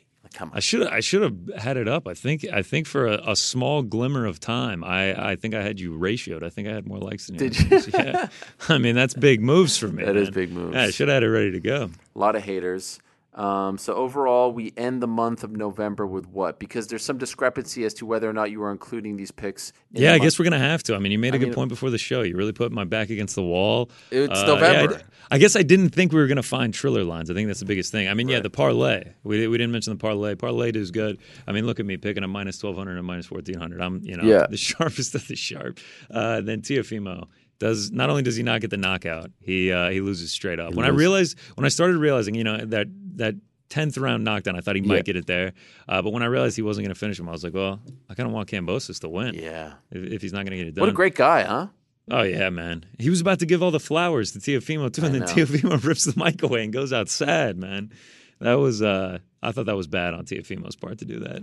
I will also say that I am so impressed. So, this stuff interests me. I'm sure it doesn't interest anyone else. But this guy wins the biggest fight of his life. Everyone's talking about him. I was looking at the highlights last night on the DAZN YouTube channel. Have over 1 million views. It was #1 trending video on YouTube. On social media, they were killing it. They keep him around in New York. He doesn't go fly home yesterday. Keep him in New York. All the media talks to him. They do all the media stuff yesterday on a Sunday. If this was UFC, any other MMA promotion, like everyone's gone by Sunday morning, right? Keep him around. And then if you weren't around yesterday, like in person, he's doing a whole media tour today, hence this appearance. Yeah, he comes to the MMA. And then he goes home tomorrow. That's the way you capitalize on a big victory. Like, how often does it happen that someone in the world of MMA, UFC, the creme de la creme, gets a big win and like they disappear? They don't do anything. I feel like UFC doesn't capitalize on it. They'll do a quick TMZ interview from their car, and it's like a 5-minute hit that will get like 8,000 views. Like, this is the way you promote. But the difference is, and again, I'm getting into the weeds here, but I love this sort of thing. Like, this guy has a promoter. This guy has a PR guy. This guy has a manager, right? Like, they're all in the business of promoting him, as opposed to just being like, okay, UFC, what do I do now? And what the UFC is concerned with on Sunday is promoting next week's event, right? Like, when Rob Font wins, if he wins on Saturday night, right? The thought process won't be, how do we get Rob Font over? What media stuff are we going to do for Rob Font? It's going to be, let's promote Poirier Oliveira. Yeah. Moving on to UFC 269. On to the next one. I've always thought it's crazy how the UFC fighters always do the press, after getting into these wars. Yeah, and then like they don't do anything the next days. I feel like it would be best to capitalize and do what you're saying, like continue it on. Especially, when they came to New York a few weeks ago. I felt like that would have been the best thing to do. But of course. I guess boxing, it's more about the fighter, though. I have to, I have to stop short at like selling my, my what is the word I'm looking for? Not selling, sacrificing my firstborn son to get these people on the show on a Monday. Here's Kambosos being like, biggest show in combat sports. Let's go. We want a piece. Even though it says MMA in the title, who gives an F? We've evolved. It also says, I love when people say, is this the MMA hour or the boxing hour? And then my response would be like, is the show actually an hour? Like the whole name of the show is a misnomer at this point. If you want to get technical, the third word is wrong too. Anything on that isn't exactly MMA, they're going to fill it in. Is this the wrestling hour or the MMA hour? Yeah, every time. It's awesome. Like, what's the difference? Just because he boxes, like you're not interested in that guy? And even if you didn't watch the fight, tab out. It's not that hard. Yeah, whatever. All right. Well, that's my little. But I do think I know not every fighter can afford this, but I do think it's so crucial. If you're a top fighter, you have a proper PR person. You have a guy who's out there promoting you, banging the drum for you, getting you opportunities. Do not rely on the quote unquote promoter in MMA, because the quote unquote promoter in MMA isn't a true promoter, right? Like, they're not looking out for your best interest. They're actually supposed to be neutral because they're promoting both of you. And so when it comes down to, actually having the media tour after the fact, when you have a win like this, you're kind of left with, all right, what do I do now? Like, what did I see from Brandon Moreno after his big win? After Brandon Moreno beat Deiveson Figueiredo, I didn't see anything. This is the first time I could get him on the show 6 months later. I'm asking him questions about a fight in June. Here's Kambosos. Yeah, he was great. Off 15 of minutes couch, late. Too. The couch, yeah. 15 minutes late from his couch. Screwed everything up. I got Kambosos people mad at me because we're 5 minutes late. I'm sorry, guys. But he was late, and then we got, Rampage in his feelings. I gotta give the guys the proper time. Yeah. That's all I got. Yeah, no. I mean, I feel you. So we got a lot to talk about this weekend. Bellator. Final of it. I mean, dude, we're losing fights left and right. Bellator lost fights today? Yeah, J.J. Wilson, Lugo's off. Murray had to get a new opponent. But what about the main event? The main event is still I haven't checked my Twitter. Main event is That's still the best part of doing the show. No checking Twitter for 3 hours. Yeah, we also lost Philippe Lenz in UFC already. We're a lot of guys that I was trying to bet on. I'm losing already. So, well, as of right now, the current Bellator champ, although he's doing the right thing, Sergio Pettis, by giving props to Kyoji Horiguchi, who had won the Bellator title and then went to Rise and did his thing. He's currently the underdog. Yeah. Plus 155. Pretty big. Plus 155. Live from Connecticut. You going? Nah, I wish. Why not? What's stopping you? I got other plans this weekend. Okay. Oh, the football. No, it's Friday. Yeah, it's Friday. Yeah. But I do have other plans. Yeah. I'll be in LA. More on that later in the week, perhaps. Perhaps, yeah. Sergio Pettis on the show on Wednesday, by the way. Oh, let's go. Wow. And then Jose Aldo against Rob Font. Currently, Aldo, a plus 120 dog, I'm seeing. Yeah. Plus 120, plus 130. I know some people that got him at like plus 150. Wow. Little surprising? I mean, Aldo, if you look at his non-championship fights, it's a little surprising. I know a lot of people that are on Aldo this week. Yeah. Font's had some big wins, 4 in a row, coming off the win over Cody Garbrandt. Great fight, great main event. Wouldn't be surprised if it goes 5 rounds. Brad Riddell, slight dog against Rafael Fiziev, which is a tremendous fight. That guy's amazing. I mean, there's a lot of good fights on the card. Yeah. It's going to be fun to break it down for sure. Jeez Louise, there's a lot of fights on this card. I didn't even realize Chris Curtis is on the card. I asked Chris Curtis I was like, what? Back. When did this happen? Yeah, the action man. Not getting much respect from Vegas again. I think he's like a plus 260. Where's he at here? I don't even see the line. You're saying plus 260, I believe. Oh, there it is. Plus 280, I see. Plus 280. Wow. It's Brendan Allen, minus 365. Yep. All right, so we got a lot to talk about on Wednesday. A lot to get into. Any final thoughts? No. This is great. Yeah, still building it. Still building it. So we're going to keep this up until December. We'll keep it all through December, yeah. Yeah. And then when we get back for the New Year, we'll have the Happy New Year banner. This is what I was missing. Oh, my gosh. Man. The Hall of Fame needs some work. Hall of Fame definitely needs some work. It is very cool that my face, I thought you did that on purpose. Like, I'm paying respects to the host of the show. I do, but I really do think this adds a lot to the program right here. Like, even just looking at it right there, we've never, set design. Set design. I mean, it looks good. I balled out at the dollar store. You have a situation where it's like, let's say it's St. Patty's Day. You come, you get the clovers, you get this, you get that. Everything, man. I'm going to be up on the holidays. I'm Easter, always going to have the decoration. We get the the bunny, the eggs. Boxing Day. I guess we won't be here. Well, in a different world, I used to be really into the holidays in a different life, different show. I love the holidays. Getting festive. But there's always like random ones, like every day. Like today, you know what today is? No. Today is. I just looked this up real quick. There's always a national something day going on. Yes, that was my gimmick. Oh, you one of those and everyone people. stole it. Everyone stole it from me. Oh, Cyber Monday, Chadwick Boseman Day. Wow. Oh, today's his birthday. Yeah, his birthday. Yep. Oh, this is interesting.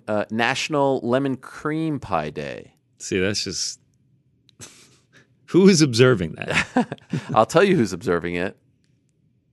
Daniel Cormier. Oh, he loves the lemon cream pie. No, but any opportunity to eat pie, he's eating it. Wow. Thought you were cool now. No, we're cool. We're cool. All right. Well, great stuff. So in the end, what's the final tally? How much do I owe you for Movember? I want to say we finished down like 5-something units. I don't know what that means. That's where we're at now. In layman's terms. I'm gonna have to see where we're at with Movember and everything. I'm gonna have to do the math. Okay, so you can't. You'll get a announce bill. it. You invoice. You'll me? get billed. My people will be in touch with your people. Yeah, What's I'll that? invoice you. QuickBooks. Send me a QuickBooks invoice thing. Yeah, that's how we'll get it done. Big December. Knock on wood. Big December. I'm looking forward to it. It's a shorter month for us, of course, because last UFC event is December 18th. And then we'll go on a 2-week hiatus. We'll come back for the awards, but there's plenty. There's 269. There's the Derek Lewis card. Technically, the fights this weekend fall under the December category. And, of course, lest we forget, Jake Paul, Tommy Fury, and the big one. Jake Paul, one more Bellator event. We got Combat Sports for the first half of December. It's going to be good. Frank Gore, Darren Williams was the one I was talking about. All right, there he is, GC. We'll check in with him on Wednesday. Thank you very much, and happy Hanukkah to you and yours. Very good chance that I'm the first Jewish person that GC has ever met, considering he's from Georgia. Accurate or not? Accurate or not? I don't know if you were talking to me or not. Yeah, I it was. have my headphones off. Oh, what'd you say? I said, am I the first Jewish person you've ever met? Dude. My roommate asked me about that when I moved to Connecticut. He was like, am I the first Jewish person you've ever met? And like I have just been giving him shit for that ever since he said it. Because you worked at ESPN and there are a ton of Jewish people. Not because I worked at ESPN, because I You're grew from up, Georgia. Yeah, in Atlanta. It's a melting pot of cultures. All right. I've known Jewish people my whole life. All right, fair enough. Sorry. I was leaving the room earlier, and Connor was like, "You're Jewish, right?" To you? Yeah. Are you? He wanted help with the menorah. Are you Jewish? Yeah. Frankie's Jewish. No, I could not have Jewish. sworn he had a Star of David tattoo. I could have sworn it. Oh, am I the only Jew on the squad? I think Tucker might be Jewish. I've always been confused about New York Rick's Jew status. I can't really quite. Yeah, I don't know. His mom texts me in Hebrew, but I don't know if he identifies. In fact, let's find out. Without further ado, thank you, GC. Time now for everyone's favorite segment of the week. It is time. And now it's time to open up your ears and your minds, MMA fans. Oh, yeah. It's time for Rick's Picks. Rick's Picks. Rick's Picks are lots of fun. Oh, thank you, Mike Peck, for this. Because it's, you already know what it is. Rick's Picks. Ladies New and Rick's gentlemen, Picks, by the way. boys and We've switched girls, things it's up. the moment you've all Anything been happen waiting on social for. media since we started the show? It's taking the world by storm. Live from the Vox Studios in beautiful New York City, it's time for Rick's Picks. Yes, there he is. Now, this is some kind of BS right over here. You're getting the trickle-down effect of his great backdrop. You brought nothing to the table. Mr. Monday afternoon, I just show up and these things happen for me. What do you want me to do? Nothing, not even a picture. After you saw him decorating, you didn't think I'm a busy man. After this camera shuts off, you that's run it. out. You're out of here. I'm You done. just showed up 20 minutes ago. First time I see you. I thought we were doing this via Zoom, if I'm being honest. I was gonna zoom in, but you know what? I thought I'm going downstairs to the grocery store. I might as well pop in. Okay. But otherwise, wouldn't have been here. Will you decorate the backdrop at all? Yeah, I'm trying to think of what to do. I admittedly didn't put a ton of thought into it after last week, but we'll figure something out. Are you Jewish or not? Yeah, I mean, it depends. Well, technically, yes, right? Because my mother's Jewish, and based on the Jewish religion, right? If your mother's Jewish, you're Jewish. Not a practicing Jew. Okay. Haven't been. Went to Hebrew school like when I was young. But then, after the Hamantaschen ran out, I was out of there. after I got my snacks, I was out of there. But no, yeah, I mean, Jewish. Mom's a Jew, dad's a Christian. You know who's also not a Jew? Who? O.J. Simpson. Is that the Adam Sandler? But guess Hanukkah who song? is? Yeah, okay. Hall of Famer Rod Carew. I wanted to make sure I was on the right track there. Well played, my friend. He converted. Frankie got it right. Yes, what do you mean? I got it too. You had to. Yeah, I got it first. He knew right away. Unbelievable. I'm getting a lot of heat on social media. I don't know if you can help me out here. What are we getting heat for? Expert. Talk to me. Well, back on August 10th, I tweeted, and I quote, "I wonder if all those Celtics fans who last week were like, bye-bye Kemba, enjoy him in New York, LOL, actually truly believe Dennis Schroeder is a better option. If you say yes, you're lying." And now everyone's going back to that tweet and giving me a lot of crap today. Ariel, the internet lives forever. Know this. Yeah. Should I delete it? What do you think I should do? No. You should lean. You should lean fully into it. Okay. You should make it your sole mission to should I pin the tweet through it, as they say. Tweet through it. Yeah. Pin the tweet. Tweet through it. Go on a campaign against Dennis Schroeder. Is probably a good move. Make sure that he knows your displeasure at this, and just hope that Kemba Walker is a viable basketball player at some time in the near future, which I'm not so sure is going to happen. This is really tough. Like, I'm looking at the replies right now, and it's everything's like in the last hour, 2 hours. Because I saw. So a Celtics blog must have picked this up or something. I don't know, but I saw someone tweeted, "Stick to reporting UFC, big dog," and then I'm like, "Oh, what's this guy talking about?" You know who's Celtic a famed enjoyer? A famed Celtics fan, Bill Simmons. Maybe you've crossed him, and he's found this tweet and not a fan of it. Now, here's Edwards Kim, who says, "Mr. Monday Afternoon, yes, New York Rick is giving me Lisa G vibes." Who's Lisa G? Lisa G? I feel like I should know this. Lisa G vibes. I don't know. Is that like a pop star? Lisa. Let's find out. G. But I'll take it. Whoever Lisa G is. Lisa Glasberg is better known as Lisa G. Is an American radio personality. She's employed by iHeartRadio and can be heard on WORAM in New York City. She's 65 years old. She's a woman. She's the author of the book Sex, Lies, and Cookies. I don't know. Maybe she just shows up. Maybe that's her gimmick. Yeah, maybe that's her gimmick. She just shows up to do a radio spot. But Edwards Kim, prolific tweeter. Prolific. What a value to the MMA community he is. By the way, in the 90s, she hosted a radio show on Hot 97 with Ed Lover and Dr. Dre. Not the Dr. Dre, okay. The other Dr. Dre. Yes, I know this, Lisa G. I didn't know. Yeah. All right. I didn't know she's still doing radio, but God bless. Did you see Get Back, the Beatles? Not a big music guy. This is like incredible. I know documentary. History, yes. Yeah, I know. I get it. But it's not Last Dance style documentary. Like there's no contemporary interviews. It's just like it's fly just on footage. the wall. Yes. Yeah. I've been seeing a lot about it. It's basically what they would have done with the Last Dance documentary stuff if they just ran it all. Right. They just took out all the interviews. But to be honest, the interviews were kind of the best part. The interviews were the best part. I know, but in this case, Michael Jordan taking that personally was probably the most incredible thing that came from that. Footage of that was great. I think it all comes together. Listen, I'm not saying no, but right now it's a pass. All right. Not my cup of tea. See, I knew it was a Howard Stern thing. She was the Stern News reporter that reported on. Yeah. Come on. I know. Yes. Okay. Yes. She was in the early days. She reported on daily happenings in the headlines in Sirius studio. Come on, AH. Yes. Oh, okay. I remember her, and this is the early days of Howard going to Sirius. Now I don't know why. You see, the thing is, I don't see the connection. But yes, Lisa G. Weird that is not in her Wikipedia at all. Like, there's no reference to the Howard Stern days. Anyway, we spent a lot of time just so on prolific. Yeah, Lisa G. Shout out. Did you enjoy Triad Combat? I did. I mean, I think this is the first time you were allowed to even report on it. Oh, stop! No, of the Intifada. No, my expectations were not. I wouldn't say low, but I had no expectations in terms of what these fights were actually going to produce. I think because of the weirdness of the triangular ring, I was willing to see how this played out before making a judgment, and I enjoyed it. I mean, what was there not to enjoy? It seemed like it was an even playing field, and I will say frankly that I thought the MMA fighters had more success than I expected. Yeah. I expected the boxers to have more success. I think the ring really threw quite a few of them off. But I enjoyed it. I thought it was a good first outing. Let's see who they can continue to sign and put in that ring. Rampage and Shannon Briggs would be box office. Let's go, champ. I like how Rampage said he's sick of that already. Yes, just no more.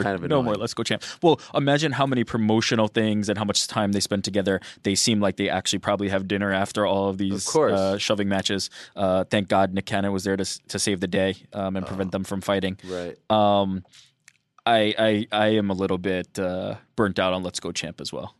Maybe just change it up. New catchphrase. Maybe it makes the Rick's Picks list for this week. Nah, I'm going to give you a teaser, a spoiler warning. No, it does not. All right, what do we got? Okay, first up, Dustin Poirier and the Good Fight Foundation. Yes. This is Rick's Picks. Oh, we actually have some B-roll. Or in the broadcast business, they say P-roll. I didn't decorate the back here, but I decided let's zhuzh it up a little bit. Dustin Poirier, the Good Fight Foundation, gave away 300 Thanksgiving meals in Lafayette. They continue to do work in the local community.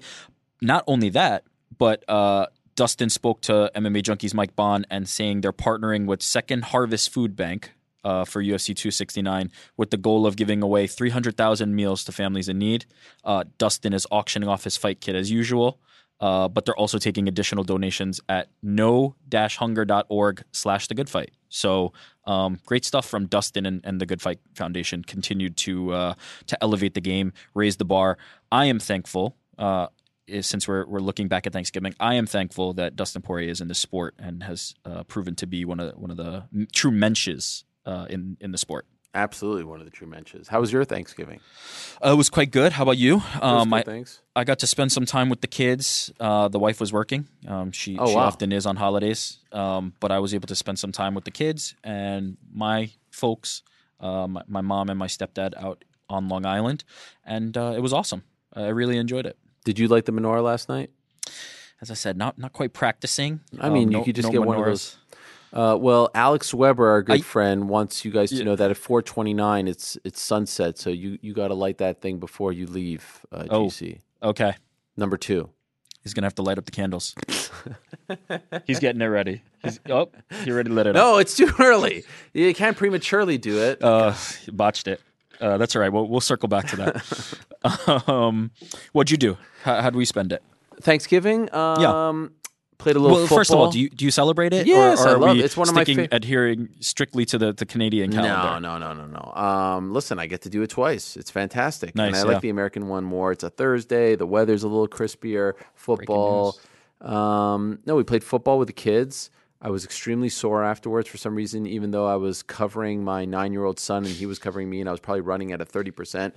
He wasn't really running that hard, and for some reason I was super sore. I did leave him in my dust a few times. A few Way cutbacks. To bury him. Why are you showing off? Yeah, a few cutbacks, a few stiff arms, a few doopsie-doos. And technical term, yeah. That route that they famously run, the doopsie-doo. Yes. And then afterwards we had a little meal. Some people came over. I'm a big my favorite thing on Thanksgiving. Yeah. 2 things. I'm not a huge turkey guy, but I'll have it anyway. I do like the stuffing. I do like the cranberry. I like the So you're stuffing over dressing, by the way. Oh, I think we talked about this last week. You're stuffing. Yes, Yeah. I'm stuffing. Favorite thing, I love like candied yams. Amazing. Tremendous, especially with a little marshmallow on top. Yeah. Oh, yeah. I'm also a big fan of my language. pecan pie. And this has nothing to do with Rampage, although he apparently loves it as well. I love those things. Those are my favorite parts of Thanksgiving. Funny enough, I was thinking about Rampage because I was going to use on social media, but did not end up using the clip of you and Rampage walking in New York. Yes. And it begins, it's around holiday time. It's almost holiday time. I think it's like right after Halloween. It's you and Rampage walking in New York, and he walks over to a gentleman dressed as Santa in Times Square, and he says, "What the F are you doing here? It's not Christmas yet." And I was thinking that'd be some funny Thanksgiving content, like, you know, your cousin who you never see shows up for Thanksgiving, but didn't pull the trigger on it. But it tickled me. I enjoyed. That is a good moment one. I mean, the between you and pecan Rampage. pie, I think, is one that is for sure not used enough on Thanksgiving. Now, in case you forgot, that was in September. So it was even more outrageous. Wow. Okay. Yeah. Well, I mean, it's Times Square, so Yeah. you could see Santa there in July. If memory serves me correct, it was the Monday after UFC 165. Wow. John Jones versus Alexander Gustafsson back in the old spaceship a lifetime studio at this point. Yeah. on 34th Street, across from B&H. Coldest bathroom of all time. It was like a steel bathroom. Remember that? I'm trying to remember the bathroom, and now I don't. Oh, yes, I do now. It was a makeshift bathroom. Like they had like a toilet with like 3 sides, and you just like in the middle of the office. It was the weirdest thing. Everything about that experience was jerry-rigged, and it was fantastic, and I have very fond feelings about it. Okay, second Rick's pick, George Kambosos. Oh yeah, I mean you have to. Like I'm trying not to go with the obvious, but the IBF. Let's do this properly. The IBF, WBO, WBA, and the Ring unified lightweight champion. Look at that. The only belt he doesn't have is the one that Devin Haney is holding, the WBC belt. 5 or 6 to 1. Connor can correct me there, but 5 or 6 to 1 underdog. I think he closed as. Completely counted out. And I thought the line that he delivered in the ring after and has said since about they have the 4 kings because he was counted out of this, right? Mm-hmm. They're thinking about all these lightweight title players. They have the 4 kings, but he's the emperor. That's a cold line right there. Yeah. They can be the kings, but he'll be the emperor. Shout out to George. I mean, that is just an absolutely tremendous performance. 135 is amazing in boxing right now, and it's great in MMA. And isn't it weird, as I said at the very beginning, all these fights happening at the same time? Yes. We are getting the fights that we wanted. I would like to see him against any of those guys. Obviously, I think the fight against Haney makes a lot of sense. But yeah, exciting times. Really exciting times of boxing. And did you watch it? I did, yeah. I mean, we had the triad on one screen and the boxing Showtime fight had on a the great other. fight as well. It was nice, a little different. Not your typical Apex Saturday night. A little something different. Everyone has turkey. You have a little chicken. That's right, or ham. Ham's a popular Thanksgiving dish. I've had it before, not this year. I'm a big turkey fan. Turducken? Never had it, but would try. I'd try a tofurkey. Yeah. I'd try any of that stuff. But traditional turkey on this side. Frank Dressing loves number 1. turducken. Oh, really? Yeah. Frank? Oh, yeah. That's very random, but we'll let it rock. But stuffing or dressing number 1 for sure. Then I'm with you on the yams, the sweet potatoes. That's definitely high on the list. And then maybe turkey underneath that. Oh, yeah. Mac and cheese, I'm good with, but that's not really a Thanksgiving dish per se. Like I know that's a popular debate whether it is or isn't. I think a lot of people go to Boston Market and get themselves some mac and cheese, and they're thinking that's what that is. Right. But I'm good with it. Mac and cheese can definitely show up on my plate, but not a must for Thanksgiving. Sure, you can have that. It's a very Southern thing, I feel like. Sure, yeah. Don't get me wrong. I'm down. But not necessarily Thanksgiving treat. All right. Last one. Irish MMA fighter Ian Coughlin. Oh yes. Shout out to Severe MMA's Andy Stevenson for. Bringing this to light. Ian, for those unaware, and you can see the tweet up here, suffered an injury training in July. Per the interview he got, per his account, he got thrown against the wall or floor, kind of like an in-between space while grappling, and unfortunately, it left him paralyzed. He's currently paralyzed, and he's raising money for treatment that would give him a chance to walk again. Again, Andy Stevenson, shout out for doing the interview and raising light for this. There's a GoFundMe on Andy's Twitter. If you can't see it here, it's at ANDYSTE123. That's the Twitter. You can find a link to that GoFundMe there. MMA community, let's help Ian out. What are they at now? Let me check this right now. We'll check it live. We'll do it live. Yeah, that would be good. I was going to do it live as you were speaking, so we wouldn't have to wait here. But for some reason, my internet keeps going out over here. I'm not sure. I'm hooked up, but it doesn't. Rough. Yeah, it's okay. We'll get it. Oh, we're on the page. Here we go. I saw that they we're at 24,000 euros out of a 73,000 euro goal. Okay. So 621 donations. Let's keep it going. Fighter in need. Let's try and help him out. Horrible story. Really horrible. Feel horrible for the young man. But great job by Andy and Severe, who continue to cover that region as well as anyone, dare I say better. And you should definitely check that out. I retweeted it, I think, on Thursday as well. But it's all over the place. And just horrible. I can't imagine. Yeah, I mean, if you make your living professional fighter with your body to be in that predicament to be paralyzed, I mean, that is unreal. Nightmare. So pull in for him and let's help him out. Oh, sorry, one more. We got one more. Congratulations to my sister-in-law Polly and my brother-in-law Mike on the birth of their beautiful daughter. My first niece, Cassidy. Wow. Born this morning. Did this just happen? It happened this morning. They're over in Hawaii, so it happened around 7 a.m. our time, 6 a.m. our time. But yeah, uncle for the first time. So shout out to them. Mazel tov, mahalo, aloha. Mahalo, yeah. Are they Hawaiian? They are not. They just American, made the right American-born Chinese, but made a very smart call. Or my sister-in-law is American-born Chinese. Mike is a white man. He's just a regular, run-of-the-mill. I don't know where he's from, but made an executive decision and a smart one to go over and live in. Well, what a great start to Cassidy's life. I mean, getting a shout out on the number one show in combat sports. Mazel tov to the family. I was wondering if you were going to give a shout out to Diego Sanchez. I will. Hope he feels better. He's been chronicling his battle with COVID on social media. Seems like he got pneumonia as well. Yeah, COVID pneumonia. I didn't even know that was a thing. Yeah, a combination of symptoms. Oh, my God. What a nightmare. Yeah. I actually got my booster shot on Friday. Was feeling the heat. Got mine last week as well. You did? Yeah. How'd you feel? Wednesday. I had a rough night. My arm was hurting. I was having weird dreams, and then I woke up the next day and felt great. Yeah. No problem. Mine lasted a few more hours, but all good. Highly recommend if you're in the market. But I do want to wish the best to Diego Sanchez and hope that he makes a very speedy recovery. Also, Kevin Holland moving down to 170. That is very interesting. Good luck to him. And how about Bryce Mitchell? We're 2 days away from the big album drop. That's right. I forgot 2 about days. this. Mark it on your calendar. Oh, Bryce held out on us. Yeah, he held out. I mean, he played coy. In fairness, he did say he had something he couldn't talk. For the life of me, I will never understand why they keep this so close to the vest, and then it just gets out. It's a tweet. I mean, you're on the show. You might as well announce it. But alas, I digress. He's fighting Edson Barbosa. I mean, what a fight that is. Clash of styles, grappler versus striker. Great fight. Don't hold out next time.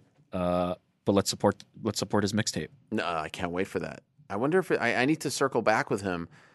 Maybe we can. They might flag us on YouTube, but maybe we could premiere some of the songs right here on the show because we'll be on Wednesday. Yeah. I don't know if we could play it and then we'll get flagged. That whole music's tricky. Yeah, music is tricky. I just learned about that myself for a whole different situation. And then the Islam Makhachev versus Beneil Dariush fight is first announced by Ali Abdelaziz. Breaking the. I thought that was a really I was actually really happy to see that because I was afraid that they were going to screw over Beneil Dariush. I mean, is this not? No. I mean, could he have waited 9 in a row against 7 in a row? That means Gaethje gets the title shot. You don't think this is I feel like this is the most fair, and I feel like Islam needs that one big win. He needs one more big win against a top guy. I think there's a point of diminishing returns on this. I think this is a tough. You didn't like this matchup. I like the matchup. I like the fight. I like both of them. I think you could make a case that they could have been next each after Gaethje gets his shot. Controversially, I don't know. I feel like people are coming at me for this, but I think Gaethje deserves a title shot. No, of course. Yeah, you win a fight like that against a guy like Michael Chandler. I kind of throw away the losses against Khabib. I'm willing to Justin. I just toss him out. Sure. It doesn't matter. He's not even in the division anymore. I'm good with erasing that from expunge it from the record, and then we kind of just move on from there. But I wouldn't have been mad if Islam got next, and I wouldn't be mad if Beneil Dariush got next, to be quite honest. Well, you can't. You got to pick a side. Either you were rooting for Islam and then Beneil versus Justin, or you were rooting for Justin let's and start then the Islam queue up. versus. I think this is what makes the most amount of sense. Either you're getting Justin versus Charles, which is a fresh matchup, and I think a fun matchup, or you're getting Justin versus Dustin 2. Yeah, love that which fight. I think would be fun. And then you got Islam and Beneil fighting, number one contender fight, 9 in a row against 7 in a row. You know what it is? It just feels to me, this is how I feel about it. If Beneil loses this fight, it's going to be rough. It would have all been for nothing. A veteran guy toward the end of it is finally putting it together, and he runs into super prospect Islam Makhachev. And, so you're and saying the ride ends you feel there. for Beneil. You would have gone with Islam versus Justin. Don't get me wrong. I don't think this is by any means a foregone conclusion. I think Beneil can very much win this fight. I think he's one of the most dangerous guys on the ground, underratedly so, in this division, and also proven himself to be extremely durable and competent on the feet. So don't get me wrong. I am not burying Beneil Dariush. But if this is how his run ends, it will be a shame for me. That's how I'm looking at it. Interesting. Yeah, I can see what you're saying. Reminds me a little bit of Kurt Pellegrino back in the day. George Soteropoulos. Soteropoulos had 10 in a row or 11 in a row, something to that effect. They meet the upstart. And that's it. That's the end of it. But no, I'm not counting him out. Don't get me wrong. I think this is a really competitive, strong 3 versus 4, 4 versus 5, I believe. Whatever it is. Based on MMA Fighting's global rankings. Strong fight. Look at you referencing the rankings. Global Casey's rankings. Gonna be thrilled. My son is calling me on FaceTime right now. Should we make this into a thing? We're going to make this a trend now? Well, I mean, he's calling me right now. Might as well pick it up.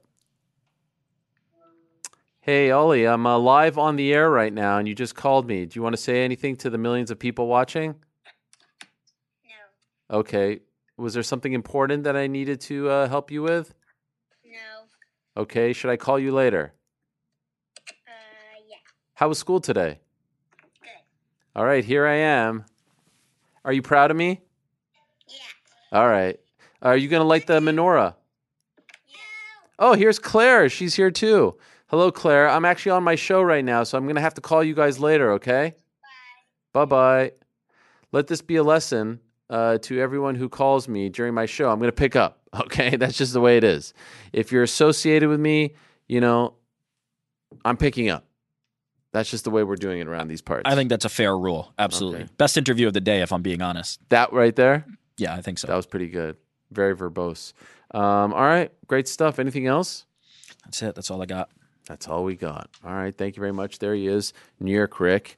Maybe one day we'll get that segment sponsored. I mean, DraftKings pretty much took over GC's segment, so we'll see. Maybe he puts a little TLC into the setup, little pictures in the back, a little accoutrement, if you will.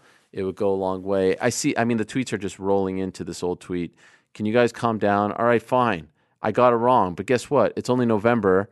I mean, there's some time to turn things around here. Jeez Louise, leave me alone. You know what? Brandon Moreno's right. Twitter is a cesspool. I might get off of it once and for all. We'll see who is happy then. Not you guys. I would be. All right, I think we're out of time. Back on Wednesday, of course. Frankie, you can hit my music. Everything's done. We've accomplished everything that we needed to accomplish. Big weekend coming up. Friday, Saturday, Sunday fights. Gotta love that. MMA and boxing, of course, I'm talking about. But Bellator on Friday, UFC on Saturday. 2 very big bantamweight fights. 1 bantamweight title fight in Bellator. 1 potential number 1 contender or the fight to get you a number 1 contender fight.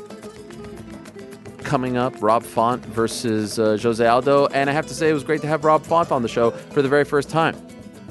And the opportunity to talk to him in the past. New England Cartel doing big things. Calvin Kattar coming back as well. Don't listen to Chael Sonnen. Calvin Kattar is not going to fight Dan Hooker. Looks like it's going to be Calvin Kattar versus Giga Chikadze. Anyway, Thank you very much to all of you. Thanks to DraftKings. Thanks for stopping by. Thank you to Rob Font. Good luck to him on Saturday. Thank you very much to Brandon Moreno. Good luck to him January 22nd. Enjoyed having him on. He's got a great esprit, right? A great joie de vivre, if you will. Thank you very much to Jan Blachowicz. How can you not like Jan? How can you not root for that guy to get back on track? Appreciate his time very much. Always great to catch up with the one and only Quinton Rampage Jackson. Great job this past weekend. Triad Combat. Good luck to him in securing that fight against Shannon Briggs. And congratulations to Ferocious Kambosos Jr. Congrats on that big win, and enjoy everything that comes with it. Back on Wednesday, same time and place. Until then, I say peace.